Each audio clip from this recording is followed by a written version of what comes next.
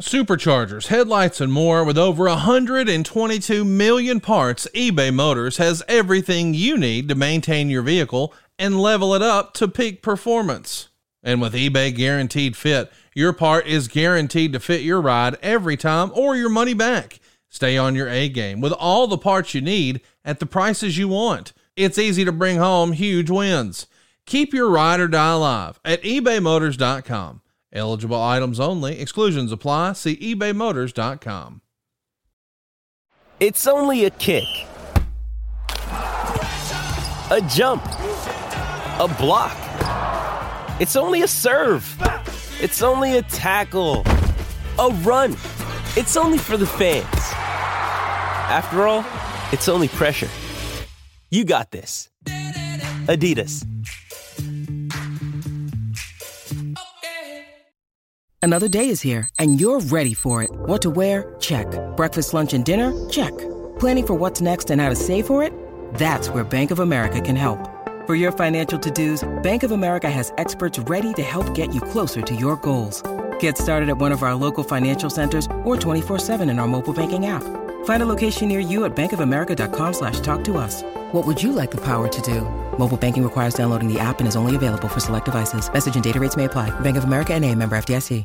Hey guys, Double J, Jeff Jarrett. Need to call a timeout real quick here. I wanted to tell your listeners what I've been telling my world listeners for a while now. It's about all the incredible things happening over on adfreeshows.com. We're joined by Wrestling Royalty as David Crockett takes us month by month through Jim Crockett Promotions booking logs. David and Conrad dive into the towns, matches, and money of JCP in January 1985 on The Book. Charlotte is really the home of Jim Crockett Promotions, is it not? It is. Yes. It's the home. The thing is, the Greensboro was always the home of Starrcade. Any, yes. You know, that the bigger matches we would take to Greensboro. Main reason is over the whole area, we had more population and road systems going to Greensboro than we did Charlotte. We look back on the Turner years with the men who lived them. For the first time ever, JR, Eric, and Tony sit down with a couple of drinks and share stories like you've never heard before on the Ad-Free Show's exclusive After Hours. For the 19th time, I had a regular size, grown-up refrigerator. I was a grown-up man. Okay. And I had a washer and dryer. Shazam! And they were moved by Turner from Texas to Atlanta. They told me we're going to put them in storage while you stay at such and such hotel downtown. I don't remember which one it was. I've stayed at 2 or 3 of them before I found the place. Chat one-on-one with the Podfather, an extension of the popular Ask Conrad mailbag series. Conrad talks live with Ad-Free Shows members, answering their questions about wrestling, mortgages, and everything in between. Thanks, you, man. I appreciate you saying that. I feel the same way. You know, I've met a lot of great people through here, and you know, we all have something in common, and that's our love of wrestling and our inability to just let it go. You know, we all have this insatiable thirst and quest for more, and we want to learn more and be more involved. And I think it's cool that we all really, for lack of a better word, share a passion like that. And as a result, man, we can have a lot of fun together. Hey, that's just a small taste of what Ad-Free Shows has waiting for you, including a brand new perk, getting to join in on the live recordings of the shows with 4 levels to choose from. See for yourself why Ad-Free Shows is the best value in wrestling today. Sign up now at adfreeshows.com. That's right, sign up today at adfreeshows.com.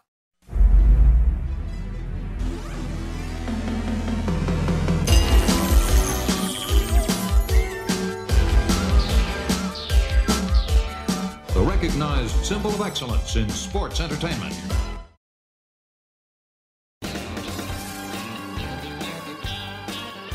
Hey, it's Conrad Thompson, and you're listening to My World. And of course, we couldn't do it without the Hall of Famer, your friend and mine, Double J, Jeff Jarrett. Jeff, how are you, man? Oh, Conrad Thompson. We're off and running 2023. How are you doing today, pal? I got a couple of questions I'm going to throw at you, but we'll get into it. We've had a wonderful weekend. we'll call it my day job, is rolling right along. My moonlighting job is rolling right along. Lots of balls in the air. Got my first baseball duty at the end of this month. So, Conrad, how are you doing today? Not good. Why is that? Now stop it. No. Time out. Power of positivity. All right, you're right. Let me try it again. Whether you think you can't, you're right. So, Conrad, let's start over. All right. Conrad Thompson, how are you doing today? I'm positive you're an asshole, Jeff. How dare you go out of your way to inflict harm and violence on our great close personal friend, longtime listener of the show, StarCast supporter, a wrestling fan just like you and I, Paul Walter Hauser, who has won a Golden Globe earlier in the week, and as you and I are recording just last night, won the Critics' Choice Award, all for his performance in Blackbird that I believe DDP helped him get in some shape for down in Atlanta. How dare you? This guy is a gift to professional wrestling fans. He is proving to the world that wrestling fans are not what you imagined. He is a big-time Hollywood celebrity, and you're trying to take that away from us. And as a fellow wrestling fan, I take issue with that, kind sir. How dare you? Not cool. The little doughboy known as Paul Walterhausen. What? I mean, a glorified glory hound, LA scrum. What? You caught me out of left field. I had no idea you were going to go down this rabbit hole this early. Another guy who's in a long line of morons and imbeciles that want to step into our industry. And I'm going with Beetlejuice, Gary Coleman. What? The list goes on and on. C-list actors who like to get up in the ring and, I'm fanboy this and I'm fanboy that. And I got a lot of respect for this. Conrad, you know as well as I do. Could you not see through? He's an actor. He is up in the middle of the ring, in the middle of the Kia Forum, which set a record on the box office. I wrestled in that building. My man Alex Marvez said I wrestled the last time I was in that building wrestling was 1994. So how's that trivia? But back to Walterhausen. I mean, Conrad, can you imagine a guy that is doing pretty good for a C-list actor? I mean, he's a journeyman. He's like, journeyman wrestlers. He's a journeyman actor.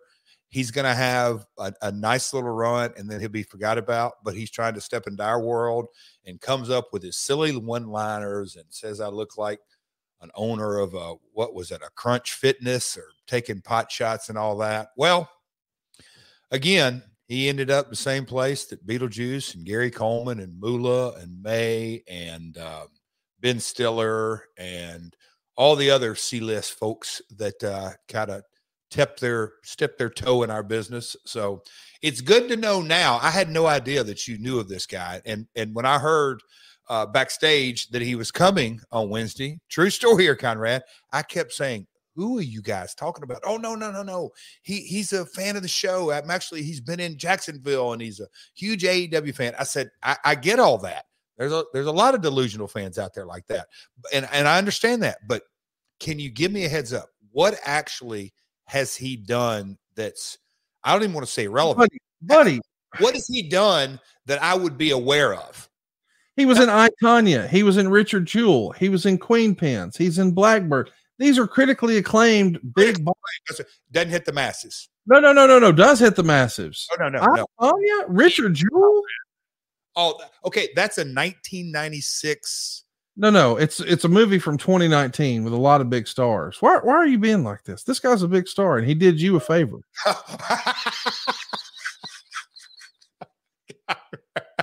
Clint Eastwood directed that movie. Clint Eastwood would direct you to take a seat in the corner. Oh, yeah. I heard backstage he came up with some line about, he's worked with, what was the line that I overheard somewhere? They said, yeah. He's worked with Clint Eastwood. So he's kind of a one-shot, one-take artist. And I went, he's hanging his hat on being a one-take artist. Does he understand what industry he's in?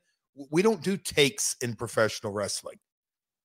Conrad, it is such a sham that he's conned whoever it may be to get screen time on Dynamite.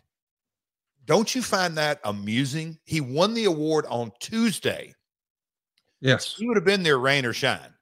He wins the award and feels that it's important enough, and he steals a dadgum catchphrase from the wrestling industry and says at the end of the speech, which was another thing that is just like, dude, can you suck anything else out of our industry?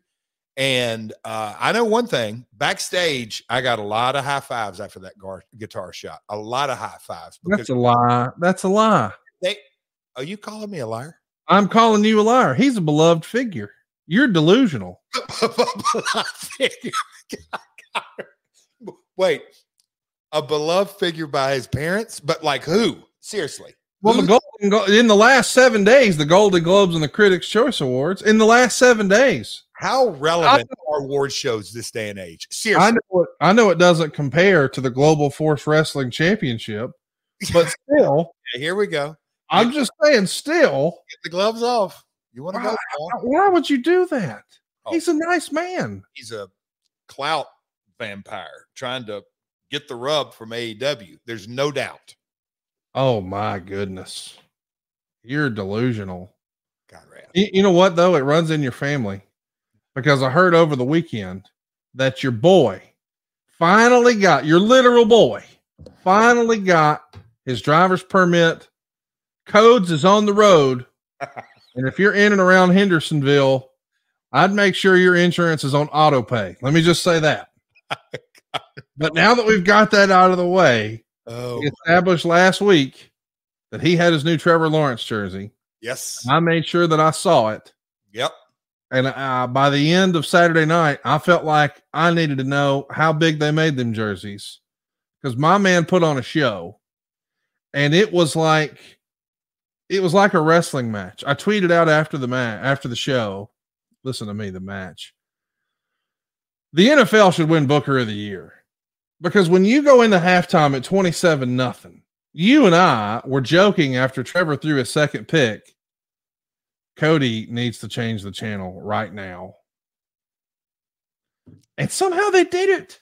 And I don't like him, right? Because he's a Clemson guy. So my dad and I were kind of hate watching. We love the Cons, and I'm a big fan of that. But I'm like, I mean, listen, can we not get Minshew or something? Get him out of here. But then when he wins, and he doesn't celebrate by renting out Morton's or whatever Paul Heyman does for Roman Reigns. No. He goes down to the Waffle House. Yeah. My dad and I were like, all right, he's one of us. Football, man. This weekend of NFL playoff games. Did I not? I'm just sitting here. Did I not text you during the game of the first half any pictures? Yes. I wasn't going to. I didn't know if we were allowed to talk about that or not. Well, so Cody being Cody. Now let's just add context. Cody is a 15-year-old young man who he got his permit, pal. Oh, sorry. Loves him some wrestling, loves him some sports. And his dad, of course, Kurt Mr. Angle, is a Pittsburgh Steelers fan. His other dad in this My Two Dads story is a Tennessee Titans fan. And it would be natural that he would pull for one of them. But we've revealed here that he has actually turned on you. You're a heel to your own son. Mm-hmm. And he's now jamming the Acclaims theme song and rocking a Jags jersey, because let's remind everybody the Jags just waffle stomped the Titans a couple of weeks ago. And now it's happening again. He got a little, I think Brian Danielson might call it fickle. After he had that brand new jersey, threw those two picks, it's 27-0. And you said, son, don't you think we should at least let them get to the half before we give up on them? And you knew that Spirit of 76 was coming. And you knew, since the NFL is rigged and wrestling's real, yep, that they're going to book this in the ultimate comeback. And they're going to go to halftime and they're going to call it make adjustments. We're going to say make a hot tag and come out and just Superman it through. And sure enough, they did. Kudos to the Cons, to the entire Jags organization, to Doug Peterson, to Trevor Lawrence. And Trevor Lawrence in the post-game interview on the field when he pulled that helmet off, it looked as if he hadn't sweat. He didn't have a hair out of place. It was like out of a movie. And I hated him twice as much then as I did before kickoff. But he totally got me back when he went to Waffle House. I'll be damned. I'm pulling for the Jags. Now, they got a tall order this week. Oh, big time tall order. But Conrad, the wardrobe changes on Saturday night was in and of itself.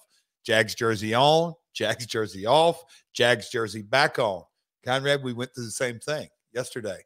Buddy, we had that Lamar Jackson jersey on ready. We had that on early for the Baltimore game. It came off. He was but it wasn't until the last play of the game. He took the jersey off and went to bed. So what a weekend, though, man. What a weekend. And was I right about my Giants? I know you're not going to circle to that, are you? No. I think we both called it exactly right, except for the Giants-Vikings. I thought for sure the Vikings were going to get it done. Both you and Ric Flair both picked the Giants. Oh, I got that one wrong. Oh, wow. But we got the other ones right. You and I are recording this on Monday. Of course, our show comes out on Tuesday. So the listeners will know what happened by the time they're listening to this. Yeah. So let's get you on record right now. Or do you think tonight when the Cowboys play the Buccaneers, are you going with America's team or America's villain? Oh, man. You're not calling Mr. Brady America's villain, are you? Tom Brady is the most loved and hated athlete in the NFL. Would you agree with that? Okay. It's a lightning rod, kind of like Cena-esque. Yes, I think he is almost universally hated in other football towns. They don't have any love for him in Buffalo or Miami or Pittsburgh or wherever. But he, and when I say he, I mean he, because whenever people talk about the Bucs in my real life, all I've heard all weekend is, hey, man, are you watching Brady versus the Cowboys? Yeah. It's like, oh, yeah, there's also the Bucs. It's sort of like when we put together the show in Nashville, you said, hey, man, just call it Ric Flair and others. Well, it's Tom Brady and others. Yep. Go ahead, Mr. Football Guru. Oh, I think we talked about this last week. Micah Parsons is dominant. Tom won't have – I love Tom Brady. And what he's doing at this stage of his career is inspiring. And there was out on a little hot wire, as we said here on MLK Day, Monday morning, that Mr. Brady is looking at 3 teams next year: Raiders, 49ers, and the Tennessee Titans. That may just be chatter. There's no chance he plays in Tennessee. No state income tax. Think about it. Yeah, but who wants to play in Tennessee? Oh. I'm just saying. Like, he grew up a 49er fan. He did. You telling me he wouldn't want to run around in Joe Montana's field? I think Brock, I think 49ers is kind of the stars aligning to go home, kind of like the Patriots winning it in 01-02. I mean, come on, it's script writers do it well. So Tom Brady going home to the 49ers is kind of the storybook ending to an incredible career that I can see happening. But if Brock Purdy rolls through these playoffs, which it kind of looks like, the rookie man, how hard is it going to be to move off of him? Or do you bring Brady in and Brock backs him up for a year? I don't know. Listen, let me ask you this. I know that we're talking to a changed man, but let's imagine for a minute that you were Tom Brady, arguably the most famous athlete in America, uber wealthy. Most ladies would probably say pretty damn handsome man, and freshly divorced. And you could go where there's also no state income tax to the state of Nevada and play in Las Vegas. Hypothetically, you're on the roll today, man. If you're talking about just being a super wealthy, famous, single, no state income, ain't no way I'm picking Tennessee over Las Vegas. You ever been in Tootsie's? I have. Now listen, I know that Broadway has a lot of action, but we can't compare that to the Strip in Las Vegas. Not really. I hear you. I don't know. It's going to be fun, but Cowboys tonight. And can we just kind of end on this on the football talk? I don't think there is. I hope after last night's game that our friend Joe Park, Chris Park, Abyss. Abyss, however you want to catch his name. He has to have moved off Burrow. A backup quarterback for the Ravens. Whoa. Burrow is a journeyman quarterback if I've ever seen one. And Abyss, I think, will admit that today. Don't you think so, Conrad? Don't you think that the integrity that's left in Chris's brain, he has to admit Burrow's a journeyman? I sincerely appreciate that you lean all the way into the absurd today. Yes, sir. Burrow proved beyond a shadow of a doubt that he belongs. He's the face of the Bengals. He is. What did he do yesterday? I'm just saying, in yesterday's game, come on. He won it. No. Winners win. Baltimore lost it. Well, whatever. Okay. But Burrow. Let's fast forward. Okay. Let's go to February. Let's go to mid-February. Let's call it a couple days before Valentine's Day, if we will. Okay. All right. I'm calling it now. What I want to see, I'm not saying I think this will happen, but what I would like to see is a Super Bowl rematch for the ages, the Bills versus the Cowboys, except this time the Bills win by 50.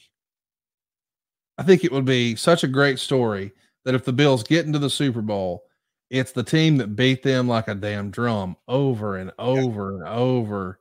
That would be phenomenal as a booker, would it not? It could happen. It definitely could happen. Here we are. Me and you have a podcast that talks about professional wrestling, little business, little life here and there. And we just spent a better part of 10 minutes on 17 minutes talking about the NFL. No. You had to bring up that little grub, Walterhausen. What ain't even his name? His name's Paul Walterhausen. Paul Walterhausen. No, Hauser. Paul Hausen. What is his name? I don't even. Literally, he's not even in this. Jeff, I asked you if you had seen the movie Cocoon 2 weeks ago, and you looked at me like I had flaming turds hanging out of my mouth. You don't know movies. You don't know pop culture. You haven't seen The Sopranos. You don't get to comment on things like this. I think it's a damn shame. You don't know who Tony Soprano is, but you're very familiar with who Sanjay Dutt is. My man, that's a shame. They love us. They absolutely adore us. And did you see us with that Golden Globe? Yes. It was a sight. You know what I like most of all that I wish we would have captured on camera, but me and Sanjay did a double take. In the back, our man Satnam, 6'4", basketball background. But can you imagine the look on my face and Sanjay's face? And Lethal was like, "Well, Satnam doing this with the trophy, boop, boop, right hand. Oh my God, and right hand." Conrad, he was playing toss with the Golden Globe. Put a huge smile on my face. I assure you that Satnam has no idea about Paul Walterhausen. Not at all. You don't either, because that ain't even his name. You have put an N on his name every time. It's Paul Walter, like Danhausen, Walterhausen. No. Hauser, not an N. Are you sure? Yes. Get the Google machine. It's Walter. I got Google. I got his phone number. We're friends. Paul Walterhausen. Hauser. Oh. You keep doing it. Okay. Listen, Jerry, we're going to get this together. All right. Listen, here's the deal. Hey, it's Kaylee Cuoco for Priceline. Ready to go to your happy place for a happy price? Well, why didn't you say so? Just download the Priceline app right now and save up to 60% on hotels. So whether it's Cousin Kevin's Kazoo Concert in Kansas City, go Kevin, or Becky's Bachelorette Bash in Bermuda, you never have to miss a trip ever again. So download the Priceline app today. Your savings are waiting. Go to your happy place for a happy price. Go to your happy price, Priceline. When you need mealtime inspiration, it's worth shopping Kroger, where you'll find over 30,000 mouth-watering choices that excite your inner foodie. And no matter what tasty choice you make, you'll enjoy our everyday low prices, plus extra ways to save, like digital coupons worth over $600 each week. You can also save up to $1 off per gallon at the pump with fuel points. More savings and more inspiring flavors make shopping Kroger worth it every time. Kroger, fresh for everyone. Fuel restrictions apply. We're having a lot of fun today, and a lot of this fun is brought to you by Factor. This new year, you've got goals, and Factor is here to help you achieve each and every one of them. Save time and have the energy you need to tackle everything on your to-do list with Factor's ready-to-eat meals delivered straight to your door. Get Factor and not only skip the trip to the grocery store, but skip the chopping, the prepping, and the cleaning up, too. Factor's fresh, never frozen meals are ready in just 2 minutes. All you have to do is heat and enjoy. And by the way, this is good no matter what your lifestyle is. Whether you're looking to get the most out of keto or calorie smart or vegan plus veggie, they've even got protein plus meals on the menu each week. These are all prepared by chefs and approved by dietitians, and each meal has all the ingredients you need to feel satisfied all day long. With 34 chef-prepared, dietitian-approved weekly options, there's always something new to try. Plus, you can round out your meal and replenish your snack supply with over 36 quick bites, smoothies, juices, and all the other satisfying add-ons. Maybe you're looking to cut back on takeout. Well, why not get Factor instead? Not only is Factor cheaper than takeout, but the meals are ready quicker than restaurant delivery. Can't beat 2 minutes, y'all. By the way, eating vegan or veggie is a snap with Factor. Because each meal is prepared by chefs and approved by dietitians, you know that your Factor meal has all the ingredients you want and nothing you don't. Maybe you're looking to mix it up. Well, you can add a protein to select vegan or veggie meals each week. So get Factor and enjoy clean eating without the hassle. Simply choose your meals and enjoy fresh, flavor-packed meals delivered right to your door, ready in just 2 minutes. There really is no easier way to eat well. Achieve and maintain your goals this year with Factor. Get America's #1 ready-to-eat meal kit. Start saving time, eating well, and living your best year ever. Head now to factor75.com/myworld60 and use our code myworld60 to get 60% off your first box. That code is myworld60 at factor75.com. That's /myworld60 to get 60% off your first box. Jeff, this is the real deal. You're in the best shape you've ever been in. And I know for certain that you've told me before, hey, man, you can't out-train a bad diet. You got to have a good diet. And you're mindful of what you're eating. And it doesn't get any easier than factor75.com/myworld and getting 60% off your first box. Conrad, I'll just be real short and simple on this one. Take the guesswork out. Yes. Yeah, I really do. I'm a big believer in that. I finally started listening to others in every facet in my life, but that's what it does. Take the guesswork out.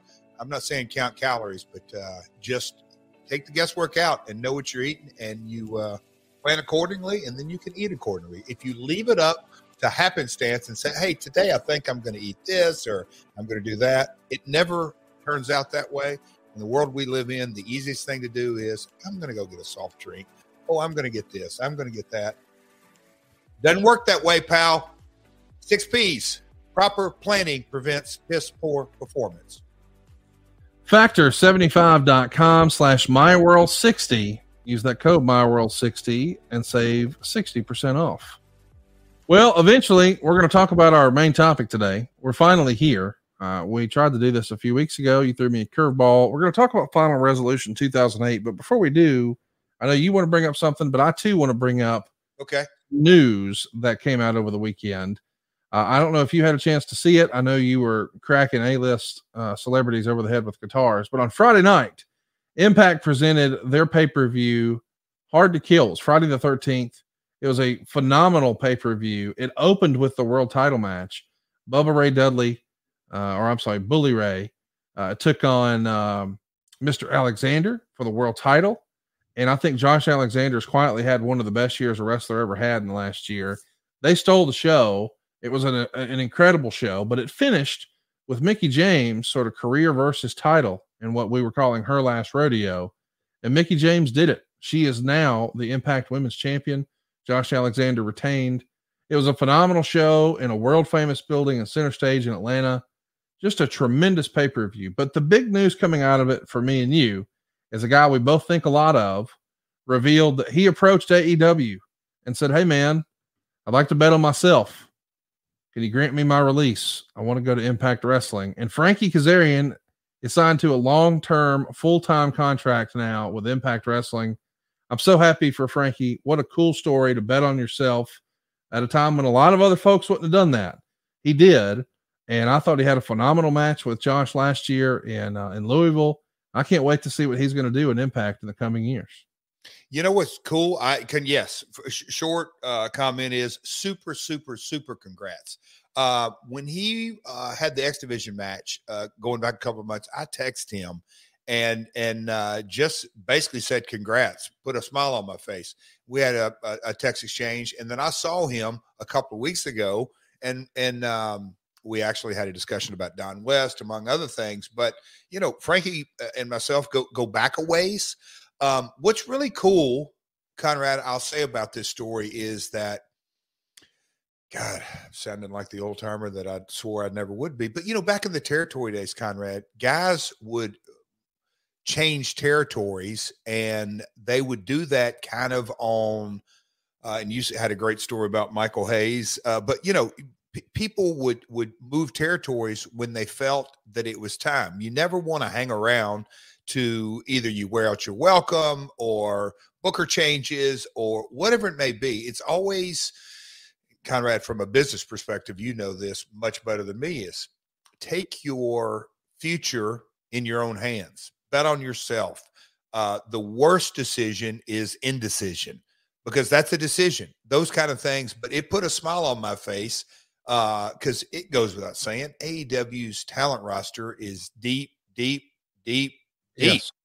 And just the nature of the beast, just because of how the industry works, it's a very, very, very small group that are, we'll call them the mainstays. In, you know, you look back on the territory days, and you had, I don't want to say Lawler and others, because it was really Lawler, Dundee, but Dutch came in and out. I mean, there's a couple of, but you know, you only have a very, very small group of folks that are mainstays. Everybody else is supporting actors, actresses. It's a revolving door. It's you just can't have the same roster week in, week out. So I'm tickled to death in so many ways for Frankie.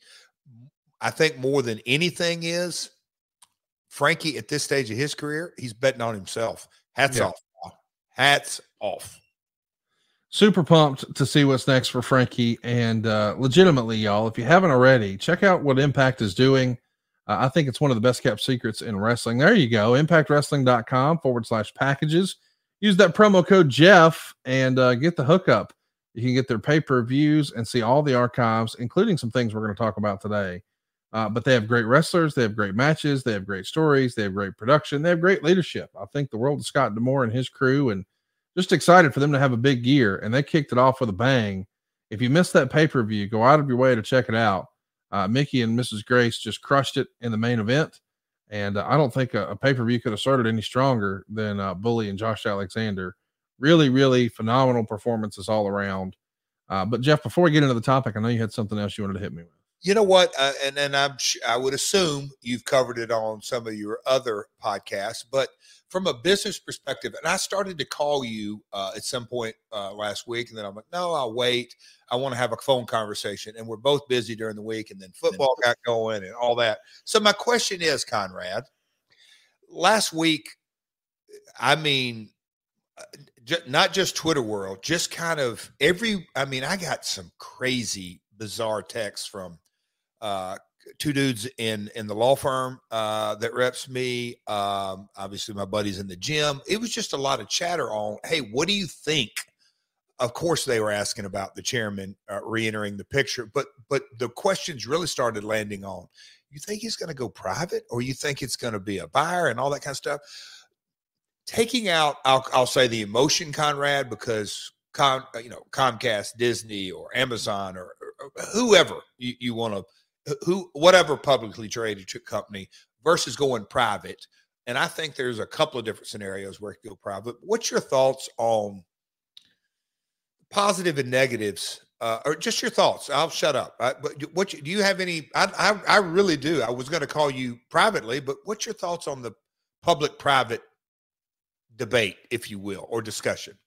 Eric and I have broken it down 2 weeks in a row, and the episode that just came out today, as you and I are recording it, we did over 2 hours talking about every little moving piece of this. Oh, wow. And you know, Eric, he gets down in the rabbit hole. So Eric has done a lot of research and talked to a lot of folks, and he's got some pretty strong opinions. And he and I both landed on, we think the company's going private. And as I said, I think to you, but I know to some others, when the first announcement was made that Vince was coming back, he already had a plan. He already knew what he wanted to do. And we think a lot of this stuff about, well, we're working with JP Morgan and we're going to talk about alternative sales and alternative options and strategic strategies and all the little buzzwords. He knows exactly what he's doing. He's got a plan. I think he's going private. And I don't know what that means for when a 77-year-old takes his business private, like from a succession plan. And I'm not saying that because it does bear resemblance to the HBO show Succession. And I posted a sort of a tongue-in-cheek silly tweet when Stephanie stepped down. That was a reference to that, but that's what I believe. I believe the company goes private and that Vince already had a plan while he was off on whatever island he was on, learning to fly fish and grow his easy top beard. Not that either one of those happened, but yeah, that's what I think is happening. He's going to go private. Okay. I'm glad I asked you publicly. Wasn't we real sure? I was asked that from a couple of different people, and I said, "Well, you want to?" And I put it in the words in their mouth. Why don't you ask me what do I want to see happen? Yes, and I definitely believe, and we don't have a lot of history in our industry, but the professional wrestling industry is just. It's run much better in a private setting because there's a vision, there's a final decision maker. The buck stops with one person. It's just how I think the success of our industry can thrive. And I'm just saying, I think the wrestling industry can be much more successful if WWE is private, for all the obvious reasons and some not so obvious. When you in your public world, you in a lot of ways, your boss is Wall Street. And how much context does Wall Street really have in our industry? That's how I view it. So you even said to me privately, there's a phrase you like to use about corporate and wrestling. Do you want to say that? Share it with everybody, your belief? Refresh my memory. I'm not sure where you're going with this one. Corporations kill wrestling. Wrestling can't exist in a corporation. Corporate wrestling sucks. Blah, blah, blah. I've heard you beat that drum a variety of different ways that you feel strongly that yeah, it's not going to work. Wrestling will never work in a corporate structure. No matter who is in charge at WWE, try explaining that 2 levels up, 3 levels up. Bob Iger, Jeff Bezos, whatever. Wait, what are you talking? I mean, gosh, but believe me, I've done it on a teeny tiny level, but I had to do it with Panda often. It's very hard to translate. Very hard to translate our industry. Well, what's not hard to translate is our love for talking about old TNA. Last month, we covered the epic Samoa Joe backstage fight at Turning Point. Of course, Scott Hall no-showed the main event, and that led to some issues on the show. And now, well, there's a lot to clean up. On December 3rd, before TV, a meeting is called at 1:30 in the afternoon with all the wrestlers and management. And the meeting had nothing to do with the actions at the pay-per-view. Meltzer would say the meeting had been planned for at least 2 weeks, as management was fed up with undercard wrestlers complaining, talking about wanting to leave, but being bound by their contracts. And they wanted a showdown, like what Eric Bischoff did years ago in WCW when he figured nobody would walk out and Raven asked for his release. The meeting, held at the Impact Zone in the bleachers, started with Joe apologizing to Nash and to the company for being unprofessional the night before and was very emotional in his speech. Johnny Devine then got up and apologized, as apparently something happened involving him at a hotel on December 1st. Dixie Carter then spoke, and she got choked up at times. And I was told it was her finest hour when it came to speaking in front of the talent. At the meeting, Terry Taylor told any wrestler that if they wanted to be released from their contract, they could get it. Jeff, walk us through this meeting. What do you remember of this? Here's, as I was literally trying to really rattle my brain on recollections, two things that kind of jumped off as I read Dave's reporting. One being Terry Taylor. My gut tells me, I don't remember the specifics of this. I don't even know if I was in the room. Pulling back a little bit, I've never been a big fan of big talent-wide meetings to discuss individual decisions that may or may not need to be made because, hey, who wants to release? You can do that in a small group setting or individually. Doing it in a big setting gets egos involved in the wrong way. It gets messy. Excuse me? Messy. It kind of gets into grandstanding. I think the messaging is wrong. Mm-hmm. But my best recollection is this was a Dixie Carter driven meeting. Terry Taylor was probably given the instructions. When you look at the list of people that spoke, the apologies, I'll just kind of say it feels very, I don't want to say scripted, but kind of planned. Hey, Joe, get your feelings out here and whatever it may be. All things that may or may not need to have been said. But again, I don't even remember if I was in the room, not out of protest by any means, other than me being, was I with Keith Mitchell, whatever it may be. It was a talent meeting to discuss some things. And look, we've gone into detail ad nauseum on this podcast that the more success we had, the more issues we had from a talent perspective. People wanted to get their pay raised. They wanted more bookings. They wanted more time on the show. We've gone through going from 1 hour to 2 hour. People thought magically when we went to 2 hours, everybody would have a spot on the show. That's just not a reality. So we had talent issues, disgruntlement, people that, just expected more. It was growing pains in so many ways. So it would ebb and flow. But this talent meeting, I believe Dave was probably right that had been kind of planned, if you will, or talked about for 2 weeks or so. So, not knowing that the Joe Kevin Nash thing was going to go down and all that, but they had planned, hey, let's get everybody together. I know from time to time there would be interviews and website reports and leaks, if you will, that would just kind of cause uneasiness with Dixie.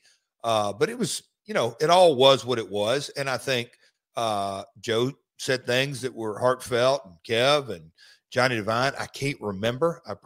We should kind of, why don't you ask Scott next time you talk to him, what did Devine do? I'm sure there was some kind of shenanigans at the DoubleTree or something like that. But, it rolled along and then everybody started speaking, which that's where a meeting can go sideways quickly. Senshi, who was asked many times to be released, immediately asked. Both sides agreed that he would work the TVs this week first to give the company a chance to create storylines that write him out of the Triple X team. He was the only one who asked on the spot, but Ron Killings, who had quit once before and was called back to do the Pac-Man Jones angle, also asked and was granted a release. Nobody else asked for their release, but we know that several wrestlers have contacted Ring of Honor and or AAA about availability, and it would be assumed WWE also got similar calls. The way the wrestlers understood it, the offer was open-ended, which meant they could come back in a week or two and ask. It was a risky move because there is unhappy key talent. So let's talk about Senshi. Of course, we know him on the independents as Low Key. He and Ron Killings, aka R-Truth with WWE, both asked for their releases. Were you shocked? Did you think this was just chatter, and when it came to quote unquote nut cutting time, they wouldn't do this? Or is this about what you expected? Two different stories. Ron, I think, wanted to go back, stayed in contact with WWE folks, wanted to go back up there. But look, we've talked about Brandon, Senshi, Low Key. unbelievable talent. Yep. As history now kind of proves itself, he never really fit in the mold of working for one promoter. He liked independence. He liked to kind of do his own thing. He liked to control his career. But I think in his case, a lot of times to his detriment, because his untapped potential, Conrad, we both saying this. Can you imagine had Low-Key allowed himself to just kind of roll with the flow and just continue to stay in one place and get over and get over? He's up there in our top 10 list of most untapped potential, I would say. Yes. Incredible talent. It just never came to light, ever.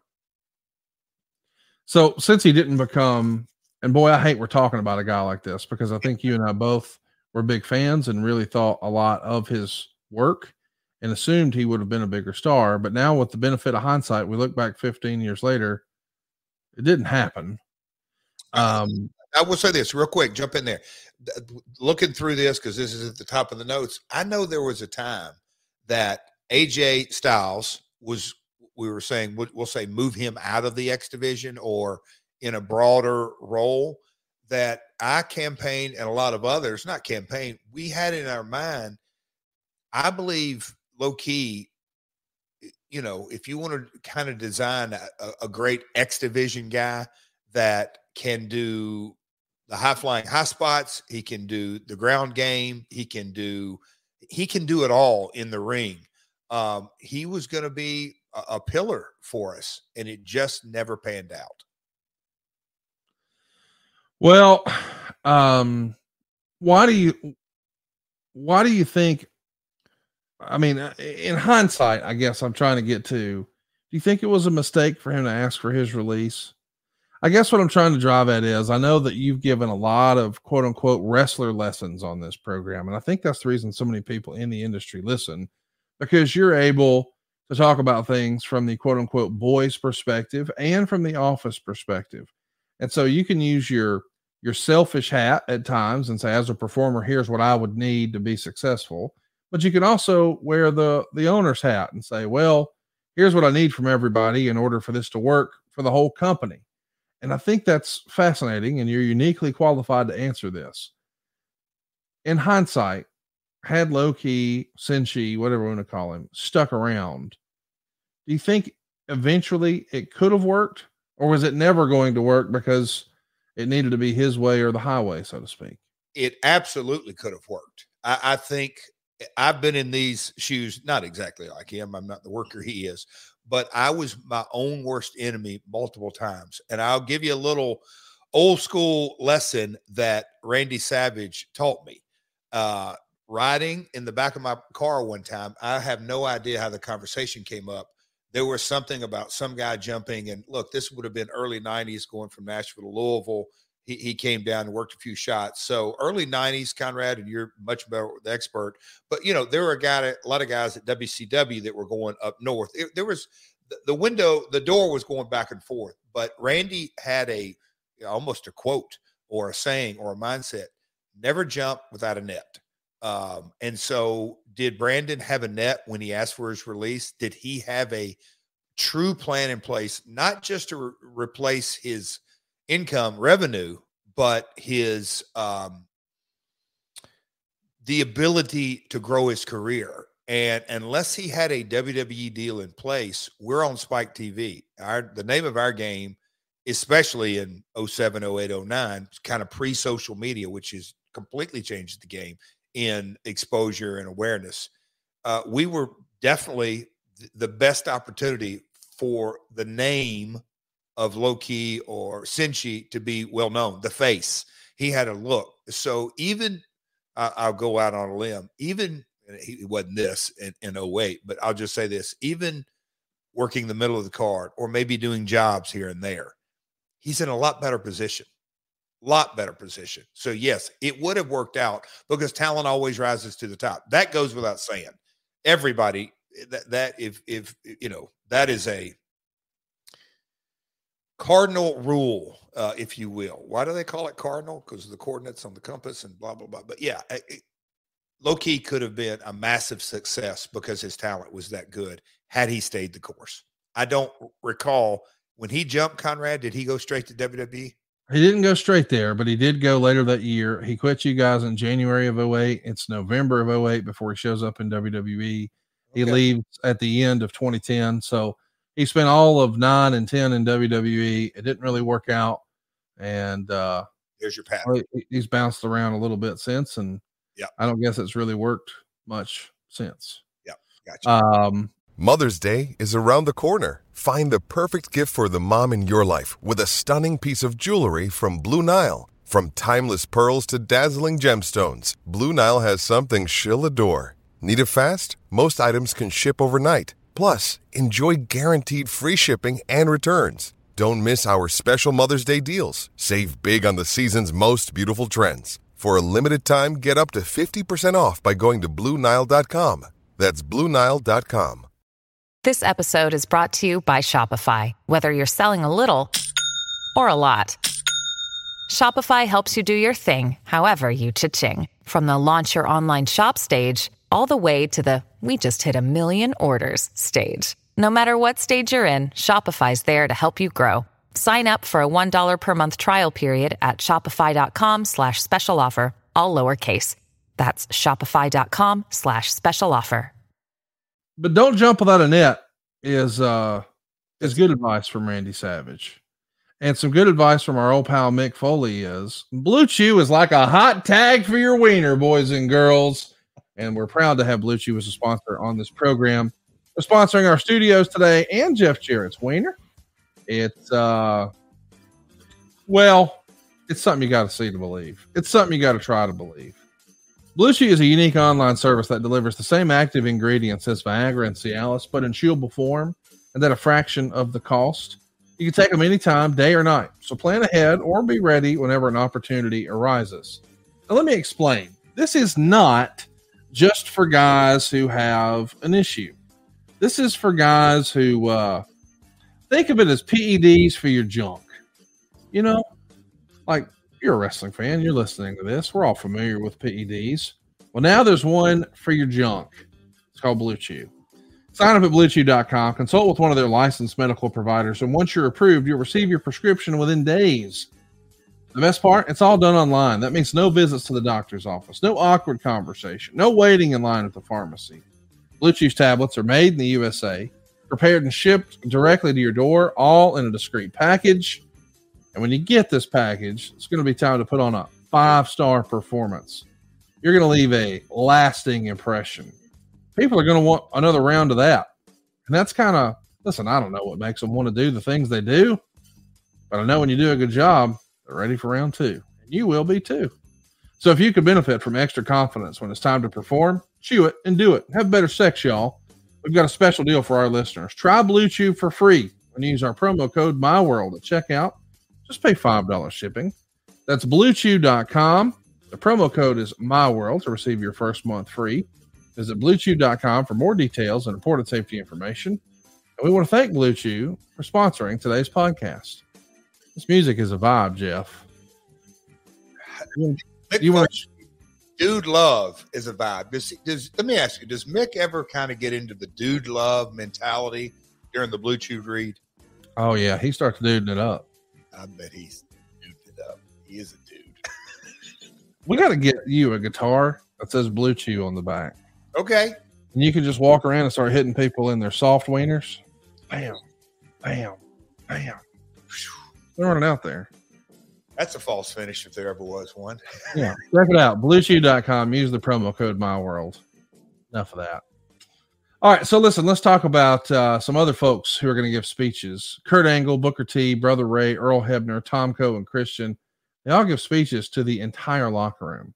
Meltzer would say, with the exception of Christian, who didn't say a lot, all gave strong speeches to guys who have never worked WWE, saying that most of the WWE guys right now are miserable, and they talked about the pressure there and the politics there being horrible. The gist was the lifestyle of being in TNA is far superior to WWE, and you guys don't know how lucky you are, and the grass seems greener, but having been there, it isn't. Now that is a powerful statement, And I know that Ron Killings wanted to go back. I get that. But when you've got guys like Earl Hebner and Tomko and Bully Ray and Booker T and Kurt Angle, everybody in that locker room looks at them and says, man, that guy's been on a WrestleMania. He's been on a Royal Rumble. He's been on a SummerSlam. And that is what they all grew up wanting to be back when they were just fans and had action figures or video games or bought tickets. That's what they wanted to be. And so I could see from their perspective how this feels like a stepping stone to that. And this is holding me back, and I'll never get there because they're not doing this. And I get that. That's their dream. But to have guys stand up and say, hey man, your dream ain't as great as you think it is, because I was there and this is much better. That is a strong statement. Would that have been something that some of those guys would have asked on their own if they could do? Or are you or Dixie or someone else going to them and saying, hey, why don't you just tell them the real deal? Tell them exactly how you feel about having been there and here. Because I do think that grass is greener mentality had to exist, right? Sure. And, there's some mixed emotions I have about this because, off the top of this conversation, I've never been a big fan of this kind of talent-wide meeting and, like I said, ego and grandstanding and mixed messaging and all that. But I think you just mentioned Booker, Kurt, Tomko, Christian. Yeah. Christian, Earl Hebner. So, okay, 5. Let's say at the minimum, and Earl Hebner 6. So at the minimum, each of those guys talk 3 to 5 minutes. So we're talking 20 to 20. Look, okay, as you know, messaging. When did everybody start tuning out? After you just tune out, it's not getting across. The other thing is that just kind of the simplicity of the reality of you can take any, that picture, whoever that we're talking about, that those guys were trying to get the message across. It's easy for them to go, hey, yeah. Is your truck paid for it? Yep. Is your house paid for? Oh yeah. This, and this. Yeah. Guess what? I want to go through hell because I want those same things. I still have a truck payment or a car payment, and I still have this and I still have that. You know what? If I could go on the road 20 days a month, you damn right I'd go on the road. Because it kind of, that group mentality, I just think you lose everything. You lose the individual. Hey, you're grouping us in as I think it didn't hit the mark. That would be my take. Yes. Is the message there real from Kurt and Booker? Yeah, absolutely. But they'd kind of been up that mountain. I'm not saying to the top of the mountaintop, but they'd been up that mountain, and it's Angle had. Oh yeah. Okay. For sure. And Booker, I'm not saying, but what I'm saying is they had done that run. And a lot of those guys are basically saying, I'd love to have those problems, because the problems I have today are real. I just think that's the reality of it. I see. So you're saying that perhaps these are millionaires standing up there saying, hey, it ain't as great as you think. And maybe the guys they're saying that to are having trouble making a light bill.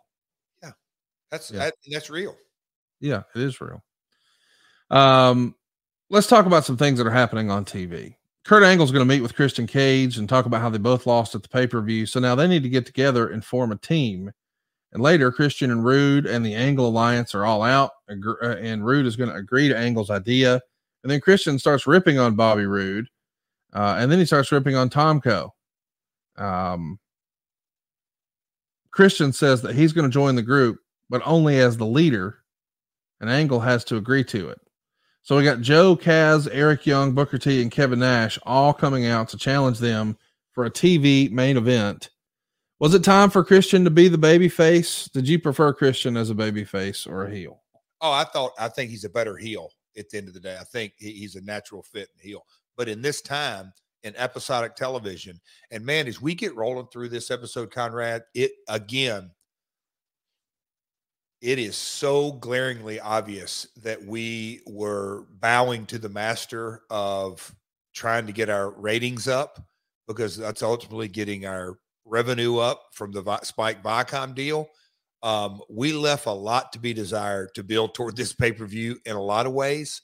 But the power struggle between Kurt and Christian was front and center of this in-ring and where we were going with it, and try to create that, basically that story of Christian Kurt. Because once we got to this, and I don't get too far ahead, they tore the house down, but the overbooking or over episodically trying to create twists and turns left a lot to be desired.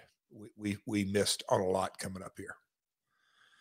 Christopher Daniels is going to defeat Senshi clean to win the briefcase and ride him out with Elix Skipper as the referee to really put the nail in the coffin on Senshi. And you've got Hermie Sadler, your boy, here doing commentary. Was the plan to work closer with him in 2008 for house shows, or what was the big plan for working with Hermie in TNA? Yeah, that's it. Business partner. He had a lot of exposure and awareness in the Fox world. Fox Sports world. And so having him on camera from time to time was a bonus for exposure. He was still driving some at the time. We were sponsoring some of his cars at the time. Again, awareness, and he wanted to get into the live event business, and we desperately wanted to find promoters coast to coast that were willing to do co-promotions with us, where they would assume some of the financial risk, but also get some of the financial reward. That was kind of the business model we were looking at. Let's talk about something else that happens on the program that was a little crazy. We got Team 3D teaming up with Johnny Devine to beat Chris Sabin, Alex Shelley, and Jay Lethal in a ladder match. This is directly from the Observer. The deal here is that the X Division title belt was at stake, but not the championship itself. Makes sense out of that one. No, I can't. Lethal actually pulled the belt down, but the ref missed it. Ray hit Lethal with a kendo stick and gave Devine the belt. And the funniest part unintentionally was when Brother Ray climbed a ladder at one point, the ladder broke. This feels like an LOL TNA moment. And you got to be in the back just shaking your head at some of this creative and the execution when the doggone ladder busts. Goodness gracious. That's what I'm wondering if I'd like to see it. Let's go to Impact Plus, give that code right now. Was that a spot or was it a screw up from literally? I don't recall, and it wasn't in the notes. But a ladder breaking, those double-sided ladders are pretty damn sturdy. So maybe it was a planned spot. I don't know. But the stipulation, Conrad, what the hell were we thinking? Yeah. Oh my gosh. It's up for grabs, but not really. Yeah. I don't get that. Next up, in the Deal or No Deal spoof, we have four guys who have briefcases. And Scott Steiner, Petey Williams, Daniels, and BG James. And they have a four-way where the winner has a choice between picking any briefcase that the loser would have or get a check for $50,000. Sadler's back out doing color. Steiner's going to pin Williams. They tease the idea that Williams had the shot at Angle's title, but never expressly said it. Steiner asked the fans like in a game show, and they said, take the money.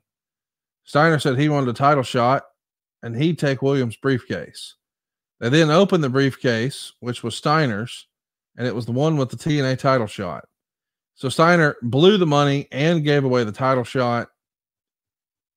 Is this a little silly? Is this a little overbooked? It's overbooked. And for folks that aren't completely aware on this, and Conrad, you did a wonderful blow your gasket type deal when we talked about, we had the match in November of this year and the following television.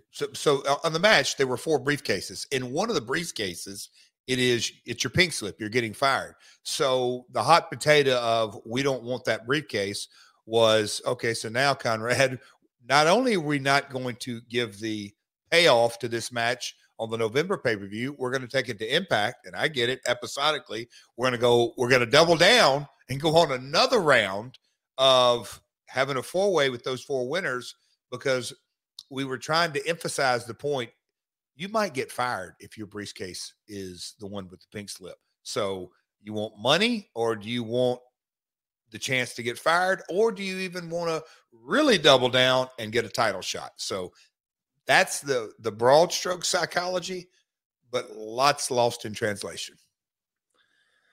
Yeah, it's a little much for me. Christian is scheduled to take a match, a tag match with Bobby Roode and Angle in the main event, but he's not exactly made friends up in TNA at this point. He's turned down by Kaz, Booker, and Nash. So I don't know how we're really cementing him as a new babyface. Along the way, we got Angelina Love and Velvet Sky beating Tracy Brooks and Jackie Moore. And in this match, Moore acts drunk. And she's also drinking during the match. And Brooks is going to yell at her. And one of the women are going to sneak up behind Brooks and pin her. And then Rude starts yelling at Brooks about losing again. This causes Sharmell to come out and defend Brooks, saying she's sick and tired of how he's treating her. And Rude called her a streetwalker, which brings Booker out. And of course, Rude leaves. But that sets up Bobby Roode and Booker T for the pay-per-view. Kind of a pretty creative way to get to Booker and Rude. Two talented performers. And Bobby Roode's on the come up here, working with the Hall of Famer, no doubt. For sure. And, all through this era, and I'm not just saying this pay-per-view, but we had the veterans and, Main Event Mafia was going to be created not long after this. So Booker, Angle, Steiner, Nash, we'll call it the vets, the legends, and we wanted to match them up with the homegrown guys to create chemistry and get the rub, if you will.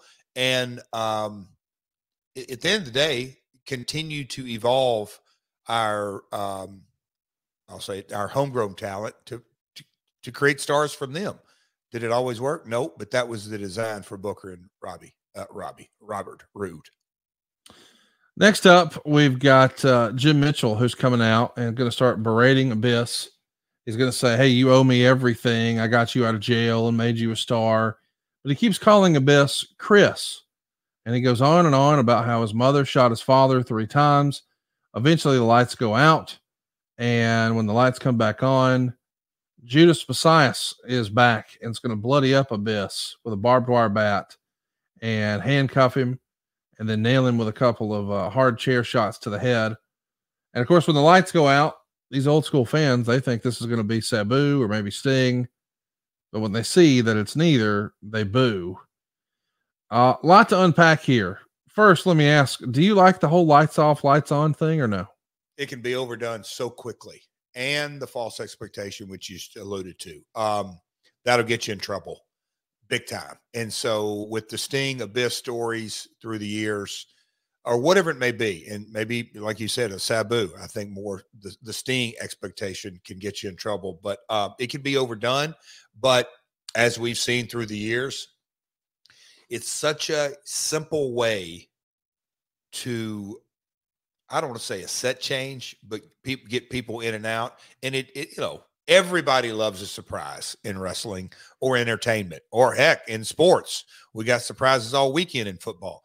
Everybody loves a surprise. The blackouts create simple drama. And if you let it breathe a minute and the lights back on, it's a reveal, and done correctly can be super effective. BG is going to open his briefcase and it has a tag title shot. But he notes that he may not choose Kip. Daniels is going to open up his briefcase and he's fired. And that meant that Steiner's briefcase had the X Division title shot. When Daniels was fired, the crowd started cheering, probably because they knew it was either him or Steiner. There's an ROH chant when it was announced that Daniels was fired. Although Daniels is under contract and he's not leaving, there's nothing decided as to how he'll be brought back. Next up, we got Angle and Rude, who are going to beat Christian in the TV main event. As it turns out, Christian could never find a tag team partner. Eventually, Styles is going to run in, looking like he's going to make the save for Christian, but then walks out without doing so. And this is pretty crazy because this is 15 years ago. But here is the report from the Observer. Sting, who turns 49 next year, has either verbally agreed to a 1-year deal or the belief is they're very close to a new agreement. It's been reported that he signed, but the last word we had is that he's believed to be close to signing. The deal is said to be for some TVs and most pay-per-views. As noted last year, there were differences of opinion regarding Sting. Dixie sees him as a superstar whose name will help them in licensing deals and look more major league. Sting will be working few, if any, house shows, although the company plans to greatly expand in that direction this year. At this stage of the game, I see Sting as having his best value working maybe a few shows per year when the angle fits in. And even then, I don't know what he'd mean. His pay numbers are big, and he's not a guy like Angle who can be justified because he helps him sell house shows to outside promoters and gets others over. So it's kind of crazy to think, man, can you believe it? He's going to do one more year and he's going to turn 49. 15 years later, he's still doing it, man. Yes. Stinger, I think we've discussed this a couple of different times, but it was always a yearly situation, and unanimously in the room, we would tell Dixie or / Dallas, yes, we want him, but you're the ones and the only ones that can make the determination. Does it fit the budget? And we knew that no matter how many dates we were going to get on him, and especially with us kind of getting into live events, which never materialized with Sting, but he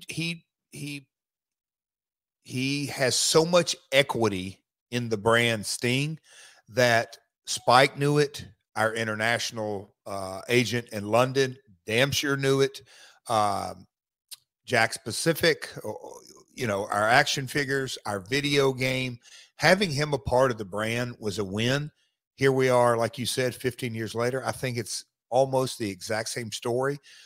Use him as far as an in-ring talent where it makes sense. Look at him. He can still go and diving off balconies and all that. But the brand equity that he built from the Attitude Era and our buddy EB over at 83 Weeks, I'm sure you guys have covered in detail the ups and the downs and all that. But when you had a character like Sting that was created, I mean, gosh, in the 80s with Surfer Sting, but he resonates at this point now, 3 generations for sure, 2 generations of fans. There's a real value to that it creates equity in the brand TNA, and it did for a lot of years. And it's kind of amazing when you look at Sting's career and even Kurt's career. They spent, I think, more time with the TNA brand than they did with WCW and Sting's situation, just because of the length of WCW, and same with Kurt and WWE. They put a lot of equity in that brand. Afford Anything talks about how to avoid common pitfalls, how to refine your mental models, and how to think about how to think. Paula, while certainly you can mess up on $1 million a year, it is far less likely than it is on $30,000 a year. Right. I would meet wonderful people that were struggling with a budget that was super tight. It was 100% you need to make more money. Make smarter choices and build a better life. Afford Anything, wherever you listen. Let's take a break right now and remind everybody to stop sleeping on Impact Wrestling and start sleeping with Chili Sleep. Sleep Me is the new home for Chili Sleep. They're bringing you the same great sleep that Chili Sleep offered, but under a new name. Guys, this has been a game changer for me. If you're watching on YouTube, you see the little gimmick right there on the bedside table, that little white box. That's the Ooler. That's what I've got. I absolutely love it. Even when I travel, I bought a second one to travel with. I just sleep better, man. And I can't recommend it enough. They make an Ooler, a Cube, and a Doc Pro sleep system. All 3 are water-based, temperature-controlled mattress toppers that fit over your existing mattress to give you your ideal sleep temperature. These are like mattress pads that, think of them as like a smart thermostat for your bed. You get to automate what temperature it is, and it stays that way until you tell it not to. My wife has the new Sleep.me app, and it allows for what they call enhanced device control. Again, think of it as like a smart thermostat for your bed. So she automates hers. She's got sleep scheduling. So she'll climb into a warm bed, especially during the winter. But she doesn't want to get all hot and sweaty, so it'll cool her down as she sleeps, but then warm her up to wake her up. She set that up one time, and now it does it every night. Imagine climbing into a bed that was the perfect temperature. Waking up in a bed that was the perfect temperature. You see, these systems are designed to keep your bed at the perfect temperature all night long. So you never get hot. You never get cold. It's just the perfect kind of sleep that you need. And both sides can be totally customizable, y'all. My wife likes to sleep at a different temperature than I do. I like to sleep a little cooler as a fat guy. Roll Tide. Either way, these systems are designed to help you fall asleep, stay asleep, and give you the confidence and energy you need to power through your day. I know for sure I'm more productive. Prior to Chili Sleep, I never had dreams. I would get up and I would pee a couple times a night. I might sleep 6 hours. I never pee. I don't flip the pillow. I don't fight with the covers. I sleep all the way through. I have bright, vivid, colorful dreams. Hell, I'll wake up drooling some days. Here's the real difference, though. I don't have that afternoon crash. I have a couch in my office. Jeff's seen it. Jeff sat on it. It was there because that was my napping couch. I don't need naps in the afternoon anymore. Chili Sleep has made me more productive. I can't say it any more plainly than that. Head on over to sleep.me/myworld to learn more and save 25% off the purchase of any new Dock Pro, Cube, or Uller sleep system. This offer is available exclusively for My World with Jeff Jarrett listeners. It's only for a limited time. It's a hell of a deal. That's sleep, sleep.me/myworld to take advantage of our exclusive discounts and wake up feeling refreshed every day. Jeff, I love mine, and I know you love yours too. You know how much I love it, or how much I know that I love it? Went to bed, I don't know, 10 days or so ago. Somehow, some way, either the plug came out on the power strip, all this.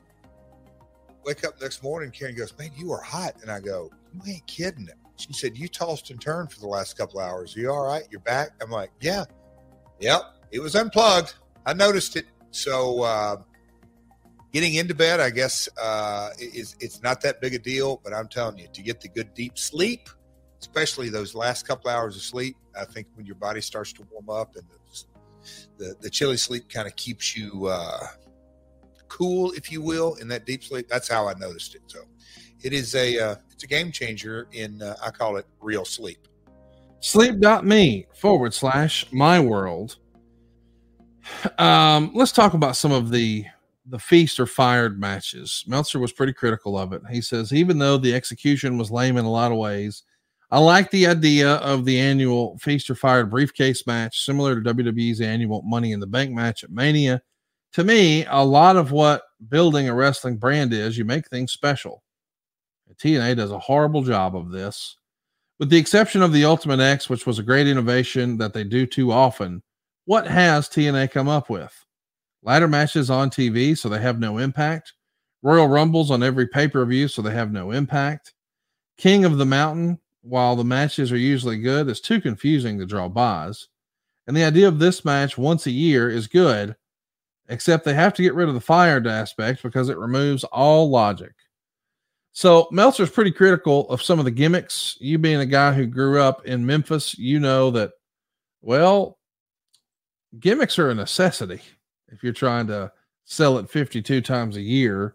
How would you respond to that criticism from Mr. Meltzer? He's spot on some cases. On others, it's and look, we were very, very guilty of having moderate success with something and going back to the well too soon.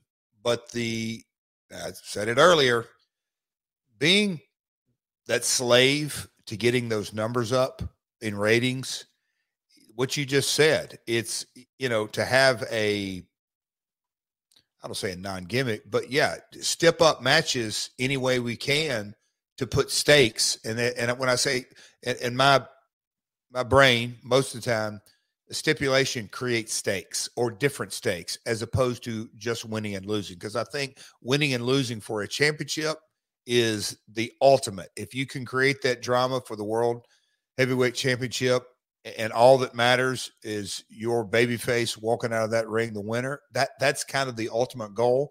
But when you move down the card and episodically get in the meat and potatoes of things, creating different stakes is not easy. So we would try all kinds of things. Some worked, some didn't. Dave, for the most part, it's fair enough. I'll say that, fair enough. The thing that I wanted to kind of bring to the forefront as digital and social media, and Conrad, you can remember for years, the month after WrestleMania, guaranteed to happen, was house cleaning. People got let go. It became as the business kind of opened up to behind the scenes, it's okay, there's a turnover in talent. So my thought was, okay, if a guy knows that we're finishing up his contract, let's build that into the story, and he loses, but it's not like he isn't already aware. But hey, we give him something that is featured. So he actually wins the case. Okay, so he did well in his last match. Unfortunately, the episodic nature was that case has you losing your job, and you move on because you've always got turnover in talent, always. So just kind of create that into the storyline. Now, in Chris's case, we were going to bring him back as Curry Man. That was the story. But I like the fact of Feast or Fire doing it yearly, and somebody legitimately was going to move on in some shape, form, or fashion. So there actually were real stakes. Title shots were 3 cases. The other one was moving on, pink slip. Let's talk about Dustin Rhodes. He's going to come out and not acknowledge that he's Black Reign. So I guess the idea is he's got a split personality. And he says that last week on TV, he was attacked by Kaz, but he doesn't know why. Kaz comes out, they argue, start brawling again.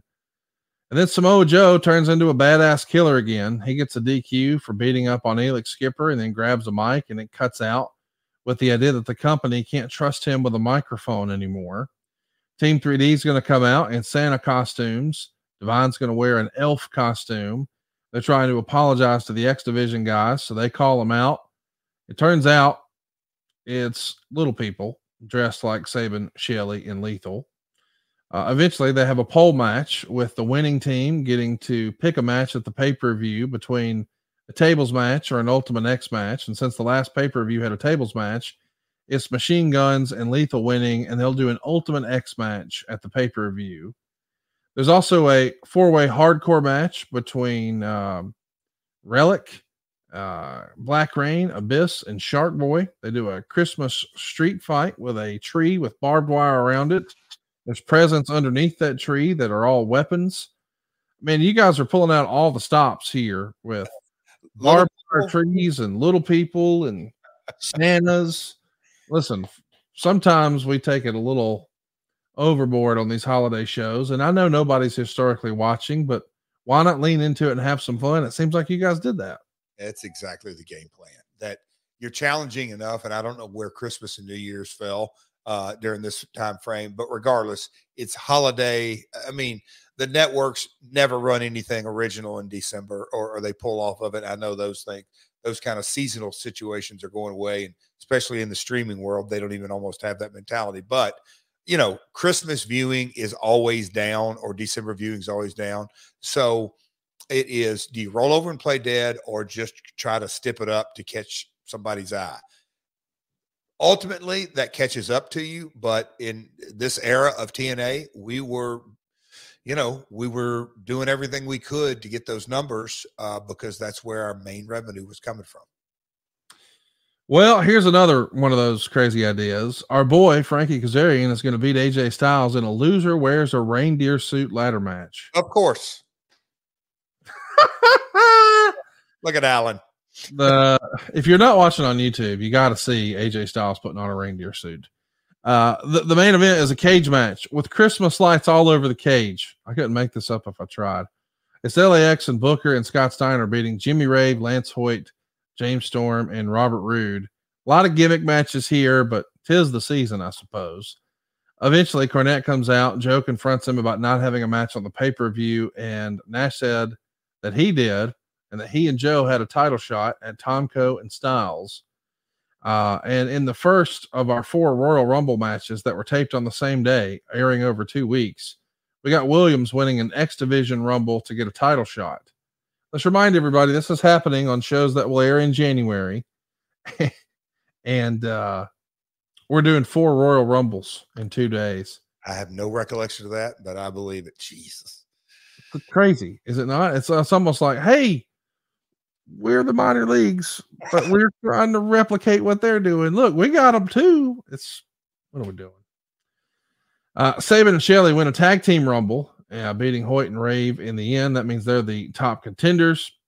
And then, believe it or not, Karen Angle suffers a broken leg at these TV tapings. This is done on December 11th.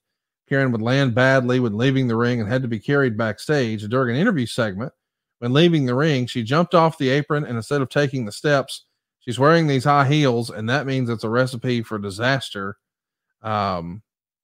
What do you remember about this? First, that's funny that picture that was thrown up there. Marcus, you're in trouble. No, she hated that promo shot, that's a whole sidebar story, which is funny. But I asked Karen on the research. I said, "What do you remember about this?" She said, "Nobody would take me to the hospital." Oh, okay. But man, she can get around on high heels. But yeah, I kind of remember the scenario, and one of those freak things where in this scenario, sometimes as a heel, she would have to get away from the baby faces. But in this scenario, she could have easily taken the steps, and she didn't, and broke her foot. And yeah, that's about all my recollection of that scenario. But again, I'm going back to those 4 Rumbles. Can you believe that, Conrad? What the hell were we thinking? It's a little crazy, dude. TNA is going to make a deal with New Japan to air matches on Spike from the Tokyo Dome show after Impact, and also a Friday and Saturday replay. And the show is called TNA Wrestling Global Impact. It'll air Kurt and Yuji Nagata taking each other on for the TNA and IWGP title. How does that deal come together between you guys, New Japan, and Spike? Well, New Japan and us were doing big business together, and we had some talent they wanted, and we had some folks that we brought over for them. We weren't doing a lot of live events, but we were doing the TV tapings. Okada was a young man at that time. But it just kind of came out of that. And then Kevin Sullivan, myself, Spike, when you think about kind of creating shoulder programming, and at that time, we desperately wanted to do that, Conrad. How do we create more content for Spike? That was always at the very top of our line. Can we get a second show? Can we get a half-hour show? Can we get a quarterly special? Whatever it may be, Clash of the Champions, Battle of the Belts, that whole mentality. How do we grow our programming? Because that's essentially creating more brand awareness, creating revenue. I could, go all the way down the list with that. But when they found out that, the Dome show and Kurt in the position that he was going to be on the show, Team 3D, there were, we had some talent on that show prominently placed. We just came up with the content, the concept, and how do we create a special for this? And Kevin K and the powers that be at Spike jumped all over it. And so that show, I flew over. I didn't wrestle the show. I was in Kurt's corner, not so much as a manager, kind of as a second, just kind of being representing TNA, not so much representing Kurt, but I was representing the brand, if you will, and Yuji Nagata, and God Almighty, they tore the house down. Go out of your way, as Conrad would say. But no, that was the scenario. But that show did, if I recall, a surprisingly decent number. But Spike certainly loved the vibe of it, because Tokyo Dome, I mean, does it get any really bigger than doing a Dome show or being a part of a Dome show? And so it put TNA on the same stage in a global perspective of the number one promotion in Japan. It was a win-win-win for everybody involved. It gave New Japan great exposure as well. You were at that show, Meltzer would say, but not as a performer, but looking to further business relations between the two companies and look at talent as they've been looking at adding a few names. Who did you meet with? How did it go? It was a very, Tiger Tory, just the New Japan officials.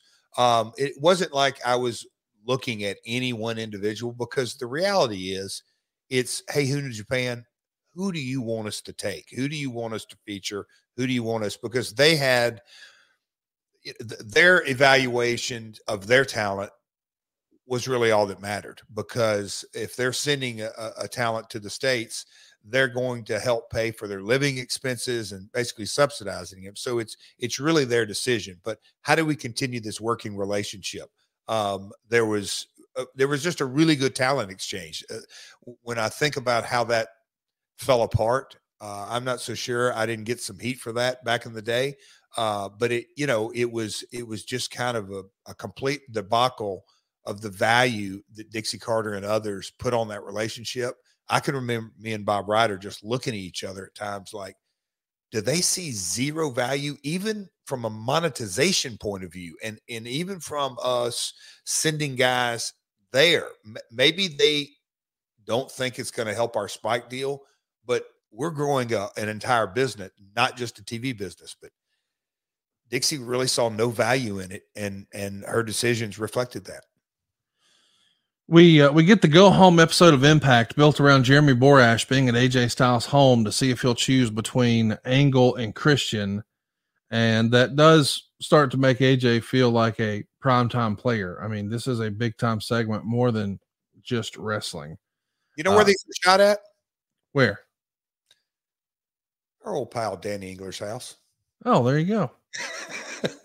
Love those little go out of your way to watch these. AJ blossoming as a performer. Absolutely. When you see him maturing, it's fun stuff. Glenn Gilberti is now working as an agent, as is D'Lo Brown. That's directly from the Observer. Talk to me about Glenn coming in as an agent. What do you remember about working with him? See, I saw this in the notes, and I'm trying to think to myself, did he and D'Lo, did they replace guys or did we add? I felt like we were adding because, again, 1 to 2 hours, Dutch there, Cornette there, but really or I will call them segment producers. I kind of think that was the situation during this time, that we needed segment producers because, again, I think Explosion, which was our B show that was international. So Explosion, 2 hours of Impact when you're shooting a 1.5 show a day in Orlando. So with pre-tapes, matches, international commitments, it takes a unit, it takes a team. So I'm assuming we just added to as opposed to replacing others. I can't recall specifically, but I think we're adding. And my best recollection, that's how that all came about. Let's talk a little bit about the Canadian house show tour you're going to do before the turn of the year. They're what's called a sold show, which means that you guys are getting a set amount of money and you're going to provide the show. And some other local promoter has agreed that he's going to provide the venue and he's going to do the local marketing, and you guys are just getting a check. And the Torch would report that there were only one of these 4 shows that were a success, and the other 3, quote unquote, lost their asses. Is that how you remember it? I don't remember it being super profitable, but I remember this. We were happy to get our talent. The shows were not expensive. We basically covered our and those type shows, the normal arrangement would be we get paid for our talent, we get paid for our travel, and we'll kind of basically say administrative cost. So they weren't super expensive. And a promoter like that can have one super successful show, and if he broke even on the other 3, this happens all the time in the music business. You don't want to have a string of losers because it's hard to catch up. But if you can kind of balance it out, if I recall, it was not a booming success, but everybody ended up doing okay. Let's talk about the ratings. All the shows in the run-up, except for this one, did a 1.16 rating. So that's 1.5 million viewers on average in each episode. And Wade Keller of the Torch would point out that the highest rated segment is usually the women. And this is a time where on the other channel, the ladies are positioned as being a popcorn match, a let me up match. They're usually in just the dead spot, and their time just gets cut routinely. If somebody runs long, we're not sure what to cut of the remaining segments. Unfortunately, the ladies would always be the people who would get the old hatchet. Meanwhile, here, you guys are enjoying your best ratings with the women. Was Spike putting pressure on you to use them more? Or was that an initiative that, hey man, this is what they're buying, let's give them more of that? Internally from us, we all recognize, I'm not going to say Spike didn't, but in a 2-hour show, Conrad, when you come out of the gate, for us, sometimes we would have a CSI lead in. So we would be dumped a lot of viewers that weren't wrestling fans, but it reflected in the rating. And so we would have a hell of a first quarter real good, but quarter two would kind of drop because it's the turnover and all the CSI viewers were gone away. But then the crossover going from hour one to hour two was always good because it would be a longer segment. You didn't want people to change channels at the top of the hour.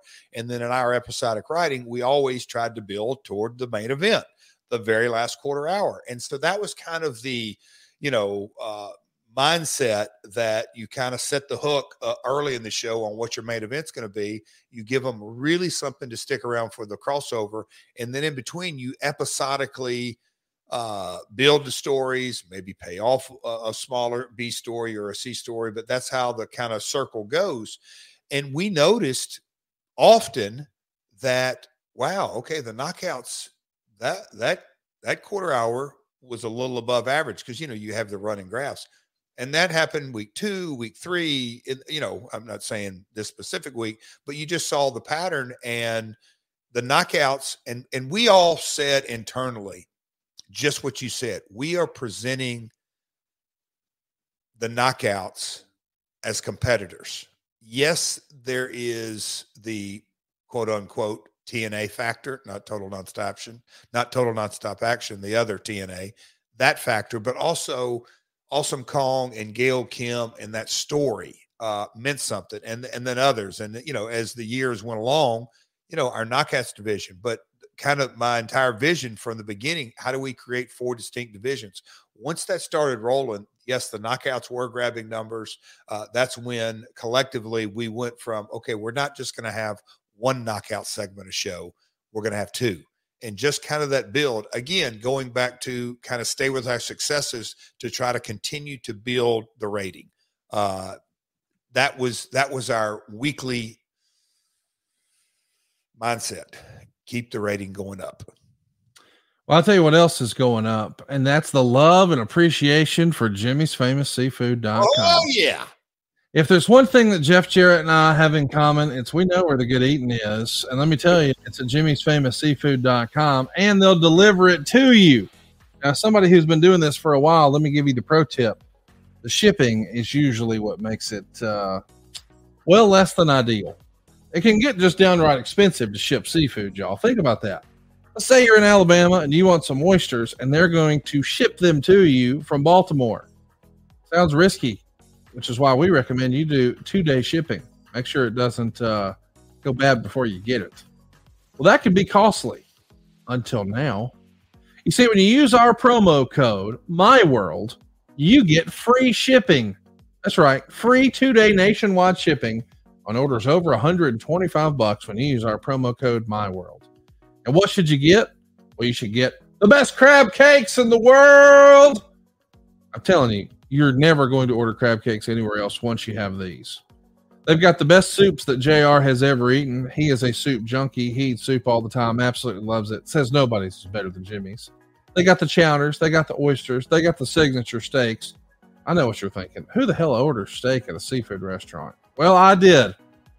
They brought me the prime rib and wanted me to try it once, and I said, I'll be damned. This is the best prime rib I've ever had. Plus, they've got desserts and gluten-free items, something for everybody. It's Jimmy'sFamousSeafood.com. Get free shipping when you use that promo code MyWorld. I want to recommend the Famous Gift Box. They've got 4 of the world's best colossal Maryland crab cakes, 2 different crab soups, a crab dip, the seafood seasoning, their signature bay sauce. Maybe you're loving the NFL and these playoffs. Maybe you want to do a little tailgate bundle. Well, they can get you some wings, some ribs, pint of crab dip, the crab cake mix. It's phenomenal. I also want to tell everybody that these folks have been in business for more than 40 years. This is legitimately a family-owned business. Jimmy was their dad. John is my friend, and he's the son there, and he's sort of running the front of the house, and his brother runs the back of the house. But if you've ever watched any of those Food Network TV shows, maybe stuff with Guy Fieri or Bobby Flay, you know all about Jimmy's Famous Seafood. They really are the best in the world.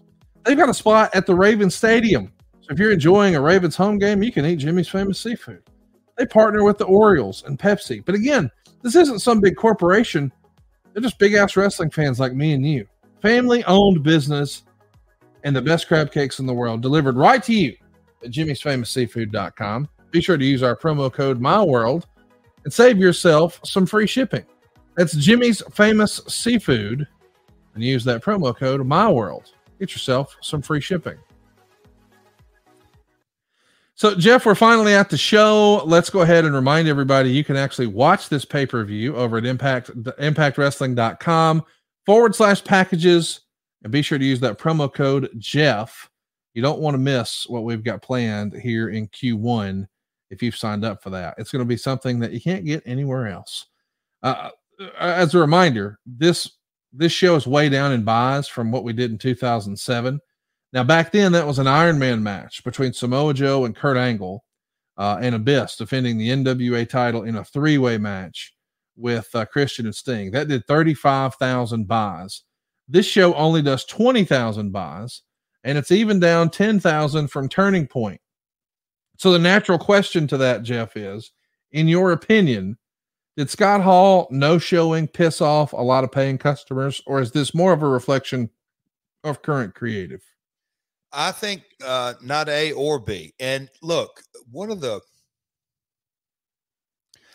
I'll say positives and negatives, Conrad, is that as I get to, if I so choose, go back and learn some business lessons by really digging in from research and discussion and looking at my world. And I also have to relive some things that I wish I didn't have to relive. But with that being said, I don't think you can hang it on Scott Hall. I think at the end of the day, we went from 1 hour to 2 hours, and we knew that, okay, we're doing a pay-per-view at a fixed location. So our expenses weren't astronomical. We made money on 20,000 buys, Conrad. It's right. Just kind of that simple. So was it oh my God, we're down? Yes, it was. But it was, oh my God, we're losing money? No, it wasn't that. And as you know, as a small business or a large business owner, that matters, red ink and black ink. But I think at times,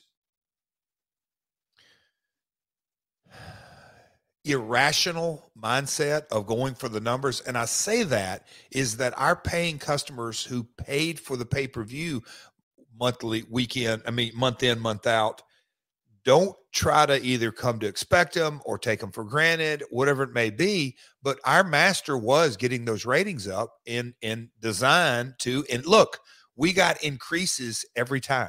So was it the worst decision? It's hard for me to completely argue about that. Our pay-per-view business went down and then kind of flatlined for years, but our revenue on our Spike deal continued to go up. So I can't hang it on Scott or the creative. Did those help or hurt? They hurt. But I'm going to go to option C and say that a year later, we had conditioned our customer that our pay-per-views, other than Bound for Glory and maybe Lockdown, and look, we can kind of pick and choose. Slammiversary is probably 3. Those are the quote unquote must buy. The other pay-per-views. And look, I think at times that happens right now with the WWE Premium Live Event model. There, you just can't have a pay-per-view extravaganza month in, month out. It just doesn't work that way. You kind of look at some of the Saudi shows and go, oh my God, yeah, they're getting paid a boatload of money. But I mean, there is some real spectacles that you may say, oh, that's kind of overbooked. Well, why is it overbooked? Well, because they're making that much revenue. So I'm not trying to compare apples to apples. I'm just saying, what do you master to? Well, we were master to that television rating, and I think that hurt the buy rate at the end of the day. Let's talk about what Meltzer and Keller had to say about the show. Quote, TNA is just a company that has lost its way. It's a funny deal for a variety of reasons between reruns on the network, good promotion on the station, a good time slot, and star power. More people are watching their TV show than ever before. And it appears that fewer people are buying their pay-per-view shows than at any time since they had no television at all. For decades, it's been proven that television ratings and drawing are completely different animals. But no matter how many times it's proven, people will subscribe to the theory that we'll do anything to get our ratings up because attendance will soon follow. Bad house show business during the easiest week of the year to draw, a bad advance to the next pay-per-view, and a lower level of buys on pay-per-view with even more star power than ever before, a message is being sent. So let's talk about that for a minute, because you yourself You have obviously grown up around the wrestling business, and television ratings didn't exactly really matter in Memphis. I mean, they did, but the way you got paid and your dad got paid was not based on the ratings. It was always based on how many tickets you sold. Do you subscribe to the theory that TV ratings and being a draw are two different things? Yes. Yes. I want to make sure I'm answering TV ratings and elaborate on what you mean by a draw. So I'm saying ticket sales, pay-per-views, like there is a certain fan who will consume all of your content you can give them for free. But when it comes time for them to open their wallet, well, that's a different animal. That's the barometer. Whether it's Jerry Jarrett or Jim Crockett Sr. or Eddie Graham or Vince Sr. or Vince Jr., the monetization of your product at the end of the day is all that matters. And right. T-shirt sales or merch sales is another great barometer. Yes, television ratings is something that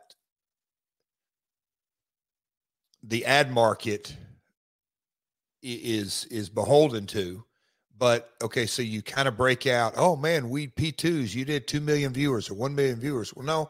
Okay. Tell me what males 18 to 34 is, because I've got this male deodorant that I'm selling. I could care less if women are watching your show. I could care less if a male 45 years. I want males 18 to 34. So the ad market dives into the demos and the ratings and all that kind of stuff.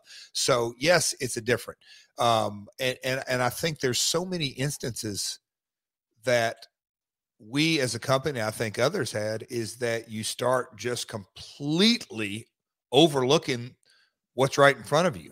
Are you putting butts in seats? That's your barometer. Are you selling tickets? I mean, you just last week, and it's because it's topical, when I cracked Paul Walterhausen, the Forum was full and the show started locally. And I know it's a West Coast and they're, used to it, but still, locally, 5:00 on a Wednesday. Right. That to me is, they took off work to come to the show. You damn right they did. Because they wanted to see a big star like Paul Walterhausen, Mr. Golden Globe winner. Oh God. Try to help you. You're on his jock now. Get over Satnam Singh. You're on his jock. Walterhausen is he's my real life friend. Effing his jock. Oh, he is Paul. Do you not think, let me ask you this. How many times have you gone out in public and just name dropped him? 0 times. I'm going to answer for you. This is my zero times. I guarantee you Walterhausen in his day-to-day. That's not even his name. Well, whatever his name is, I guarantee you in his day-to-day conversations, he name drops. Oh yeah. Conrad Thompson. Yeah, the Podfather, he's a buddy of mine. We were just texting. What are you doing? I guarantee you he name drops you. He's a germ on our business. No question. What is a germ? He's a leech, sucks out of it. Yeah, he's going to stand in the ring. I mean, the phoniness of his delivery last week was so transparent. Oh, I'm a wrestling fan first and foremost, and I bypass Connecticut, go straight to Jacksonville. Hey, you moron. Who cares? He is a Jonah Hill wannabe. You watch your mouth. Well, Walterhausen is.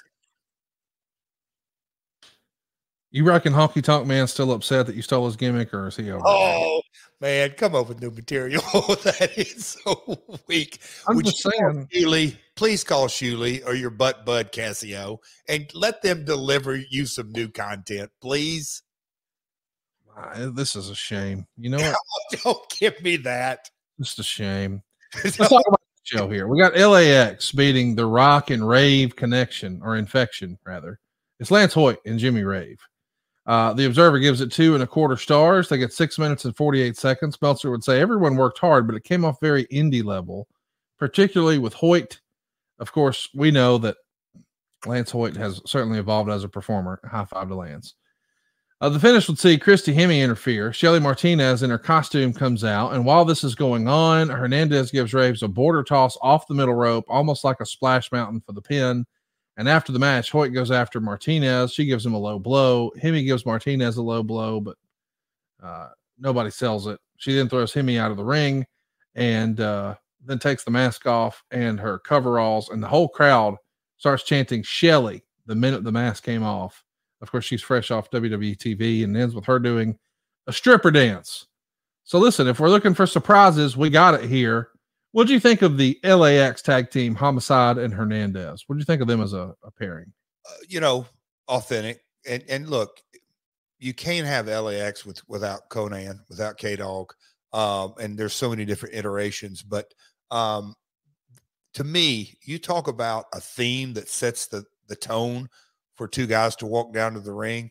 It's funny that Dave made that comment, made it very indie feel. I wonder what he specifically meant by that. But I've always been a fan of LAX, no matter what iteration. Let's also talk about how throughout the show there's a best of 3 drinking segments contest with Eric Young, James Storm. They're calling it the DCS, the Drinking Championship Series, which you and I a couple of years ago could have dominated.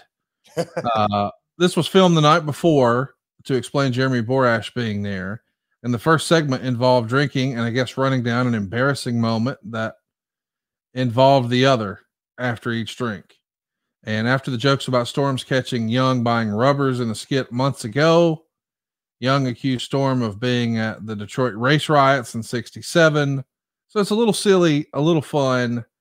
And the DCS, you get that. I mean, years ago during this era, DCS was college football, very prevalent. It was a buzzword. I mean, that was in the news especially in December. I mean, December college football, like me and you spent 20 minutes at the top of this podcast. It's all really any sport fan was talking about, the BCS series. So obviously it's a pop culture reference for us to kind of gravitate over into the DCS series. And Eric Young, I think, will go down in history. A hell of an in-ring performer, very serious when he needs to be, but at times when he wanted to do the comedic role, man, I think he had very few peers.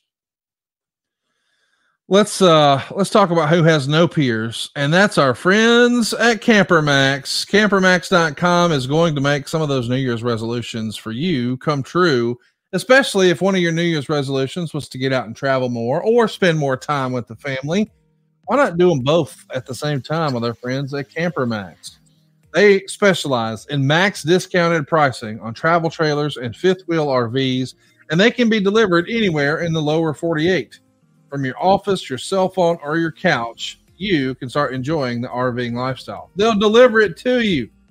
You know how else easy they make it? Well, they got a discount that will fit any budget. They offer easy financing with extended terms. It really is too easy. Find out how easy for yourself at campermax.com. That's CamperMaxx.com, or give them a call, 256-320-7033. Be sure to mention me, Conrad, and they'll get you that old friend of our friend deal. I've been personal friends with Rod Wagner and his crew over at campermax.com for a long time, and they take great care of me. They will for you too. Just be sure to mention my name at campermax.com. There's 2 X's in Max, CamperMaxx.com. The next match here is Gail Kim, and she's going to pin Awesome Kong in 12 minutes and 44 seconds. And Meltzer would say, putting this kind of world title match on this early makes it hard to follow. The Torch loved it. They gave it 3 3/4 stars. Meltzer gave it 3.5 stars. But it's a no DQ match that nearly steals the show. And Meltzer would say by the end, had the most heat on the card. And Kong is going to throw Mike Tenay's papers on the floor and scare Don West. And this is really, really good stuff. This is the era where I feel like Gail Kim and Awesome Kong help Impact put women's wrestling on the map. 2 of the best performers in the world at that time. This is just the good old days of TNA in the Knockouts division. Would you agree? Right up there with the best of the legacy of TNA. Now we've got LOL TNA and we've got Gimmick this and Gimmick that, but we've also got Ultimate X and some really incredible homegrown performers, Joe, AJ. I mean, we could go through the list, but right at the top of the list is Gail and Awesome Kong and the Knockouts division. And this is 15 years ago. And not just critically acclaimed, because fans that would walk into the arena that certainly didn't follow almost anything online. Maybe, at a TV taping, they were part of the park audience that we were mandated to let in 100 people or 50 people or whatever it may be. They understood those two characters, and they just compelling television. I mean, not just good women's wrestling. It was good professional wrestling. Go out of your way to see it. Sincerely, if there's one match on this show to go watch, it might be this one. I mean, this is just phenomenal. They set a whole new level, and they're able to still make Kong a monster, even though she's losing. I mean, Meltzer even argues this could have been the main event. Yep. Maybe wrestling wasn't ready for it, but boy, these performers were. Phenomenal stuff. Next up, they're going to do the same skit they do every pay-per-view, according to Meltzer. Kurt is worried he's going to lose the title, and Styles may go with Christian. So Karen has an idea, but she won't tell Kurt. I feel like we should just roll the footage here because, and by the way, you can see this all on pay-per-view over on the Impact app, which we've given a few times. It's impactwrestling.com/packages. Use that promo code Jeff. Well, we've got a minute and 40 seconds or so here that you just got to see to believe. Let's take a look. The bathroom? The men's bathroom again? I got tipped off AJ's in here getting ready for his match. Okay, well, before we do this, breathing exercises, hello? No more breathing. I think you have gawked at my breasts long enough. What breasts? Ridiculous. Come on. AJ. Karen, this is the men's bathroom. I know. But I figured since you have such a tough decision tonight, that I might come in here and relieve you of your tension. How you gonna relieve me of my tension? I got an important decision to make tonight, and it's killing me. AJ, I have my ways. What are you saying? You like me?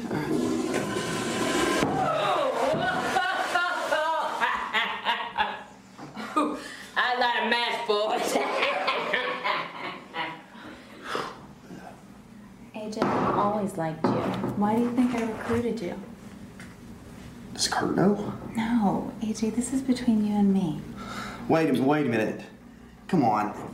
You've lied to me before. I mean, you said I could be on both teams, and now look what's happened. I mean... AJ, I would never lie to you about something like this. And if you make the right decision tonight, there's plenty more where that came from.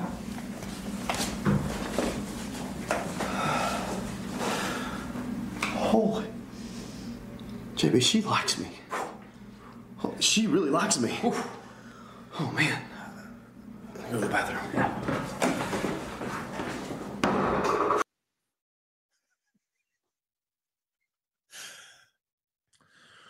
Why do you think AJ went to the bathroom? He had to urinate. Look, I was watching you watching that. What about JB's eyes? JB was the star of that whole segment. Furley eyes. Unbelievable. Oh, and ODB is always a scene stealer.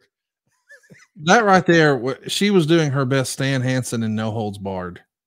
This was just a phenomenal, hilarious, stupid segment. I love it. It makes me chuckle. Next up, we got Judas pinning Abyss in 11 minutes and 3 seconds. The Observer and the Star both gave it, or the Torch both gave it a 1.5 stars. There's a barbed wire chair. Abyss is bleeding from the head and the arm, and he's pinned. Mitchell's going to open his new bag. It has a canister of gasoline. At least that's what it's supposed to be. They pour it all over Abyss. It gets in his eyes. Mitchell pulls out a match to set Abyss on fire, but security comes out to stop it. This has Dutch Mantell written all over it. What'd you think? Of course. And, Dutch had a lot of success with both of these guys in Puerto Rico. He knew the characters. He knew that, a lot of times it just never quite translate. And of course, that's because the Puerto Rican fans weren't around it. But yes, Dutch Mantell fingerprints all over it. And Vince Russo fingerprints all over the previous segment. You can just imagine that. You can just see easy now. You can just see the ebbs and flows, of course.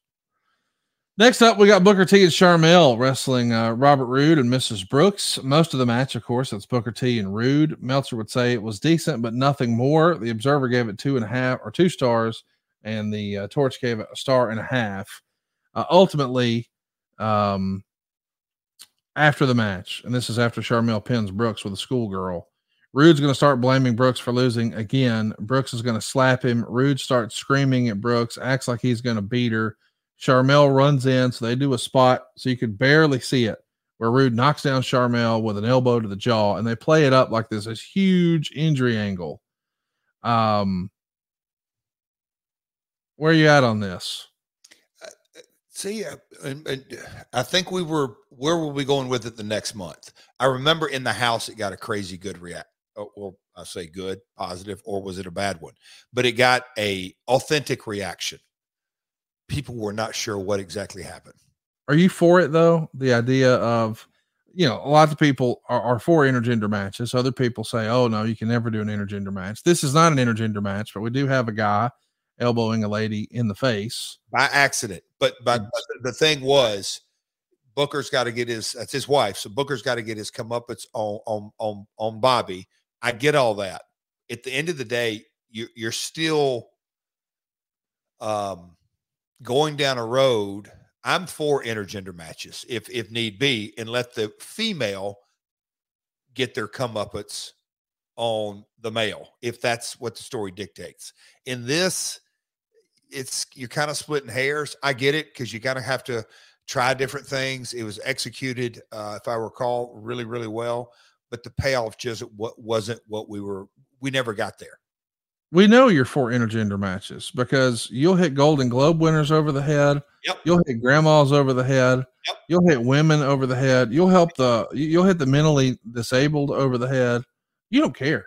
No, I'm going to get Danhausen before it's all over. Well, little weeble. That's probably fine. I'm for that one. Okay. That's next up, we got Team 3D and Johnny Devine winning an Ultimate X match over Chris Sabin, Alex Shelley, and Jay Lethal. Meltzer would say it was entertaining, but it also basically killed the Ultimate X gimmick, and the entire premise was ridiculous.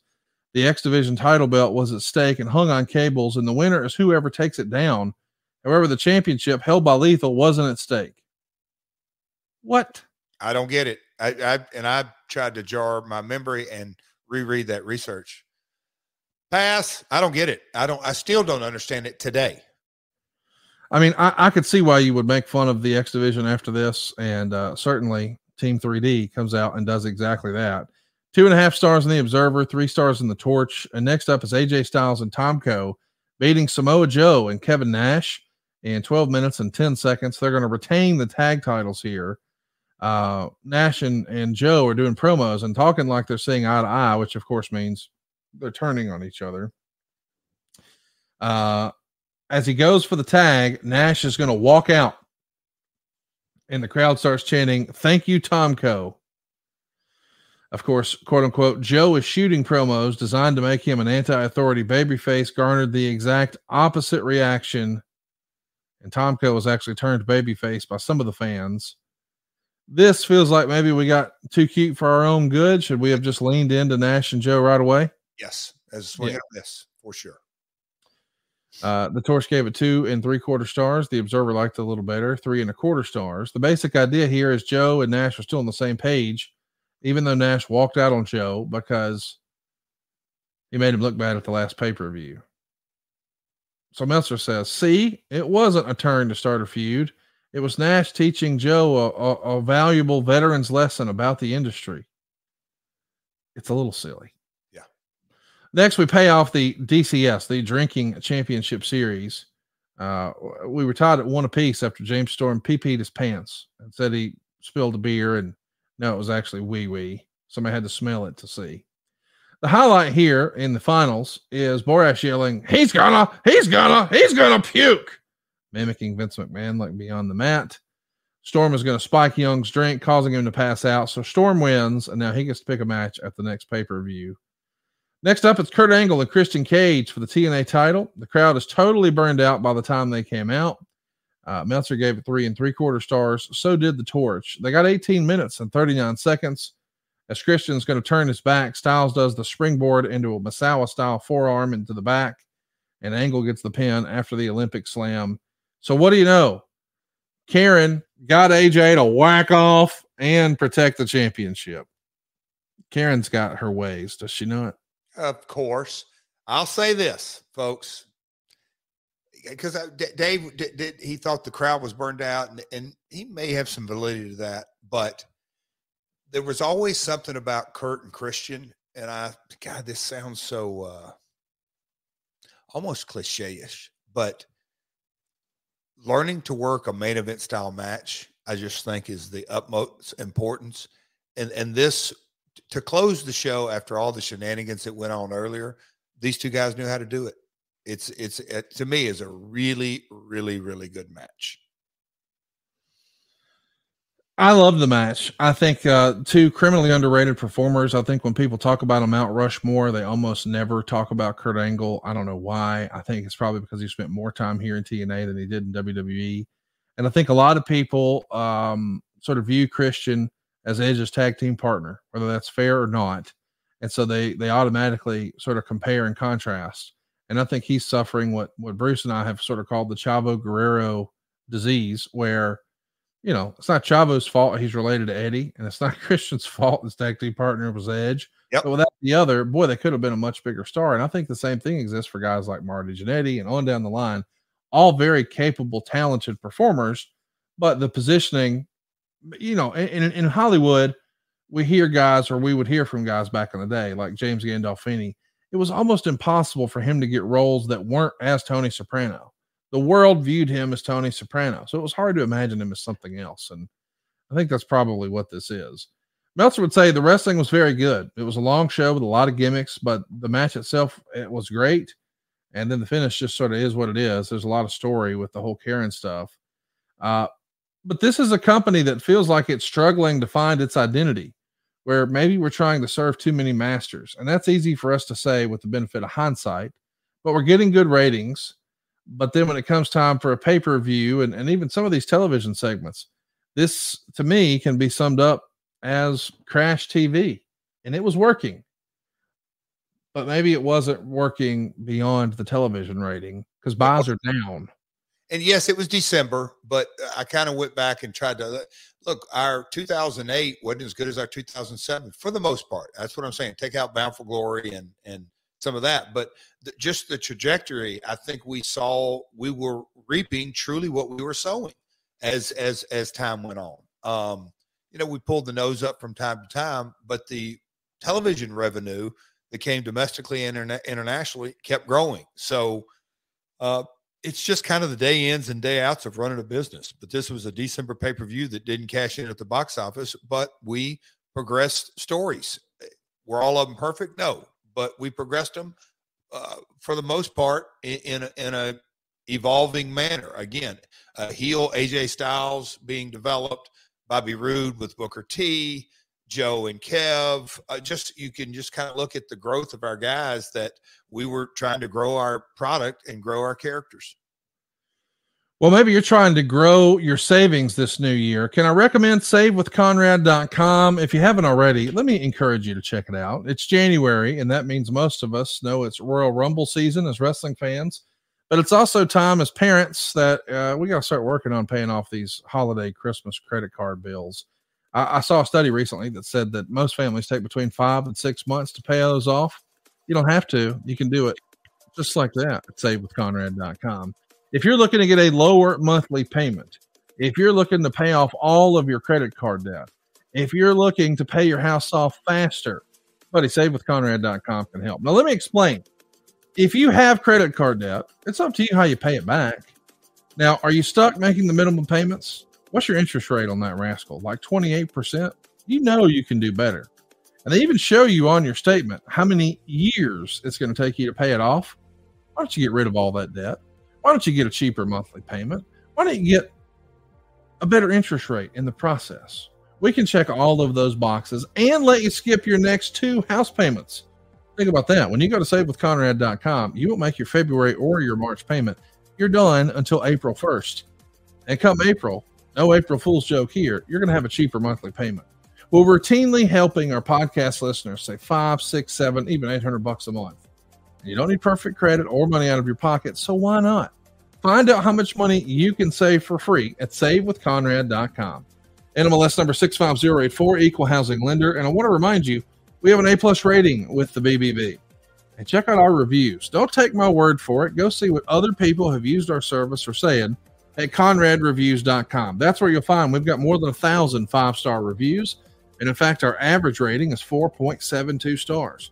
We make saving money easy. So if it's in your New Year's resolution to start saving money or get out of debt, I can do it right now on your ride to work. Jeff, real deal, last week, or actually 2 weeks ago now, I helped a guy who had racked up a lot of debt. Refinance it all. My man saved over $3,000 a month in monthly payment. Wow. That's crazy, dude. That's like he just got a whole new income. Yeah. Yeah. How much money you can save right now for free at savewithconrad.com. Jeff, let's do some questions and let's put a bow on this one. Francis Reyes says, who did you see at the start of 2008 as the main star for the company? Kurt Angle. It's real. I mean, it's simple. He walked in, he was the star. Ryback's Only Fan says, what was it about Gail Kim versus Awesome Kong that made it work just so well? Simplistic storytelling, and they played their roles. I mean, you know, it was David versus Goliath, and I'm just trying to be brush over real broad strokes, but they knew their whatever it is, their part, their gimmick, their persona, whatever it was. It was a very simple story that was told well, very well. Here's another one. This is from Brad Stanton. Do you think the Machine Guns should be in the conversation for one of the best of all time? Best of all time, that's stretching it. They're great. But I think when you get into the best of all time, longevity and main event angles are at least two of the barometers. Merchandise selling, if you're a babyface, is up there as well. Verbal skills, you just kind of go through the different things that when you look at different talent, the valuation. Gosh, well, let me ask you this. Let's say the Machine Guns are put together for the first time today or a few years ago. I guess what I'm saying is timing is everything. Me and you talk about everything. If the Machine Guns came along today, are you telling me they wouldn't be tearing it up with the Young Bucks? They would have the match of the night 7 out of 10 times.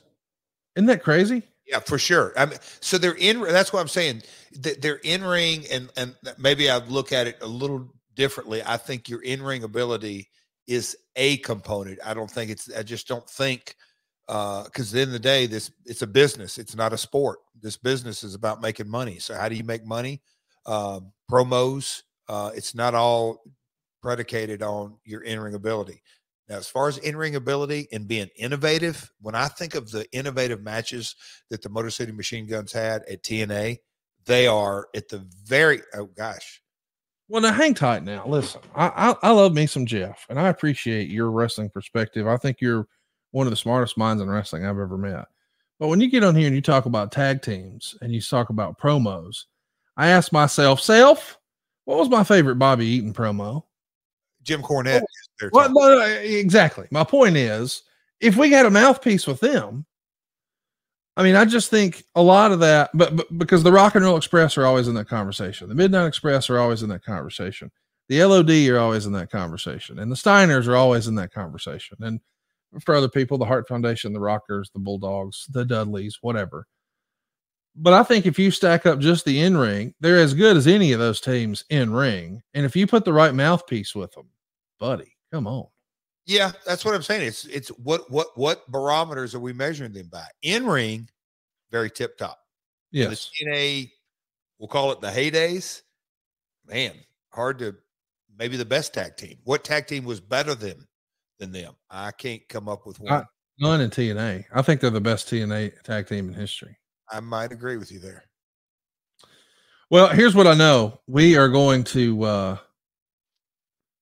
we're going to scratch our head about what's going on with WWE, and we don't know what we don't know, but we do know that next week we're talking about Raven debuting in TNA. Oh boy. Return and exit to TNA in 2017. Russo and Bischoff relaunching WCW. How you were forced out of TNA. Dusty Rhodes, Shawn Michaels, you and celebrities, the Spike years. Our conversation with Dixie Carter will continue. More Ring King. 2023 is going to be a big year for us here on My World. But next week, we talk about Raven. What about Raven debuting here in TNA? In the meantime, if you'd like to ask a question, well, we'd love to have your interaction on Twitter and Instagram and Facebook. We're at Real Jeff Jarrett and at Hey It's Conrad. Interact with us directly on any platform at My World Pod. But maybe the best thing to do is cruise over and check us out on YouTube. It's My World on YouTube.com. We've got some cool visual aids here. Most of us are working from home and doing a lot of double screening. If you got 2 monitors set up, buddy, this is the perfect way to enjoy our show. It's My World on YouTube.com. And Jeff, it's pretty cold down here in Alabama. And I hear there's a brand new opportunity. We now not only have The Last Outlaw as a t-shirt, we've got it as a hoodie. What are you thinking about your Last Outlaw hoodie you've been rocking around Hendersonville? My gut tells me if Cody knows this is out, he's going to be the first one to buy it. He loves his merch. I got some feedback on our Don West salesmanship. I just, we can't ever do D-Dub justice on that, but yeah. Gabia, that's at boxofgimmicks.com, correct? Boxofgimmicks.com is the place to check out all your Jeff Jarrett merch from the My World opportunity. And I think that's one of the coolest looking hoodies I've seen. Go see it for yourself over at boxofgimmicks.com. And yeah, man, since we're talking about Don West, I got really, really good feedback on last week's show. I heard from a lot of people in the business who worked with him. People like Mike Weber, people like Chris Harris, people like Bill Banks, people like Jeremy Borash. Man, they all loved revisiting the late, great Don West. And I know we bragged on it at the start of the show, but I just want to do it again here. Did you see that Impact started their show with a 10-bell salute for Don West? How classy, how amazing was it for them to do that? I just think a lot of Scott D'Amore and his group and what they're putting together for wrestling these days. But the idea that they acknowledge the impact, pardon the pun, that he had on that program was just really a classy gesture. And I know that AEW and WWE mentioned it, but to bring all the talent out on the stage, put his big photo up on the big screen, or do the 10-bell salute, kudos to Impact. Really classy operation they're running over there for acknowledging Don West like that. And I appreciate it. I don't think I would have known that. Friday night, big rivalry game, my oldest daughter, Jaren, we played Crosstown Rival. And Conrad, you know how I love sports, and we thumped our Crosstown Rival pretty good. So that's what I was doing Friday night, but I had no idea they did the 10-bell salute. Hats off. I actually got to go back and watch that just because Don was so special. And I'm glad that, look, it's no secret.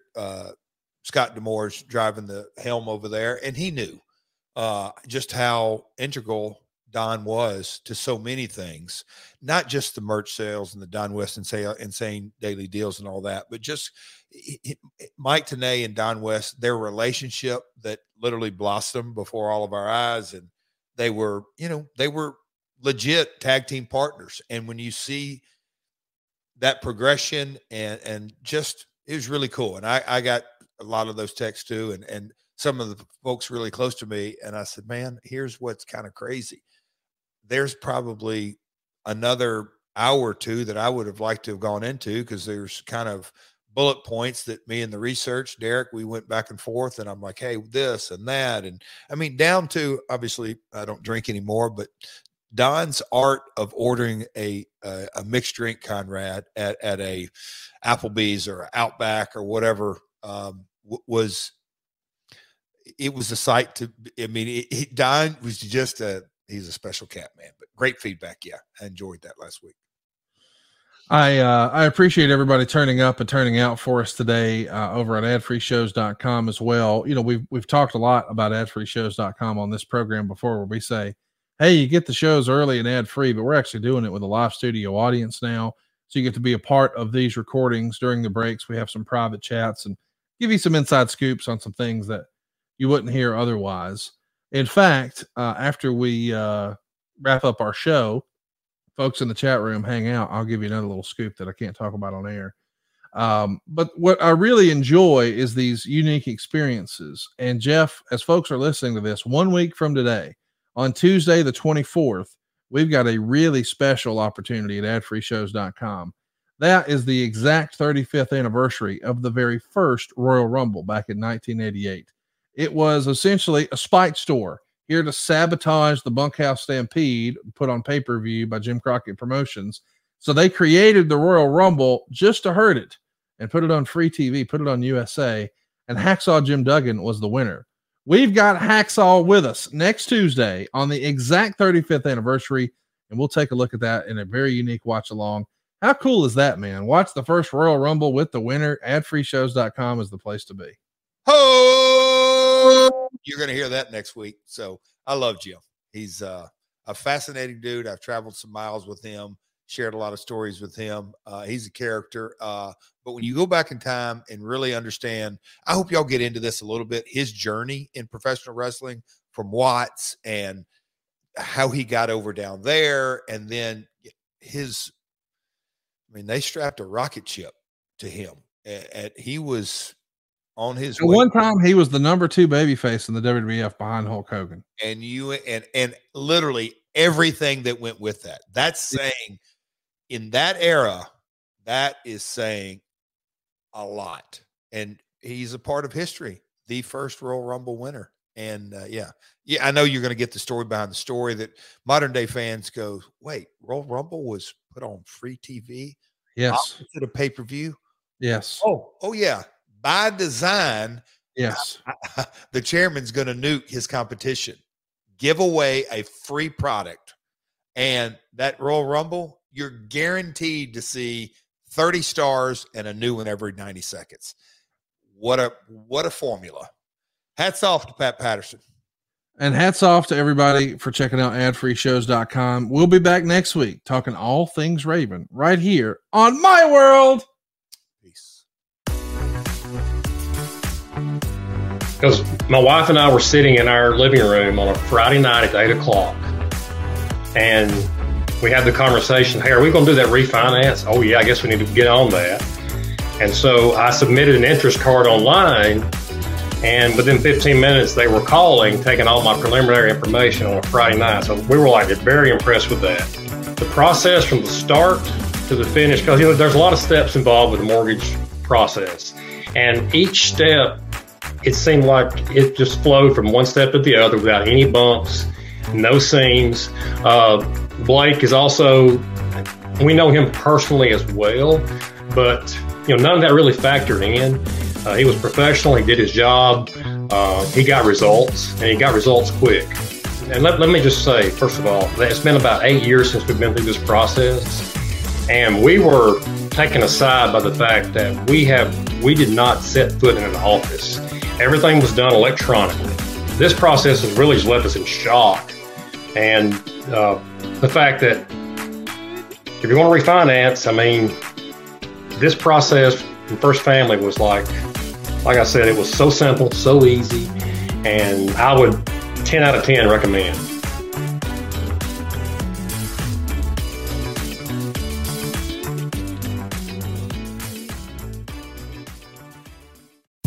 John brings his skewed sense of humor. Jeff brings tips to cut strokes off your next round. Together, it's those weekend golf guys. They'll pay a lot of money to PXG and Titleist and Callaway and on and on and on. Right? How many yards do you think you're going to pick up with that extra driver? I think I can get an extra 5 to 10. What if I give you 15 to 20? You pay me more. Jeff Smith teaches on the sliding scale. Those Weekend Golf Guys, the podcast, part of the Believe Network. Just search BLEAV on YouTube or wherever you listen.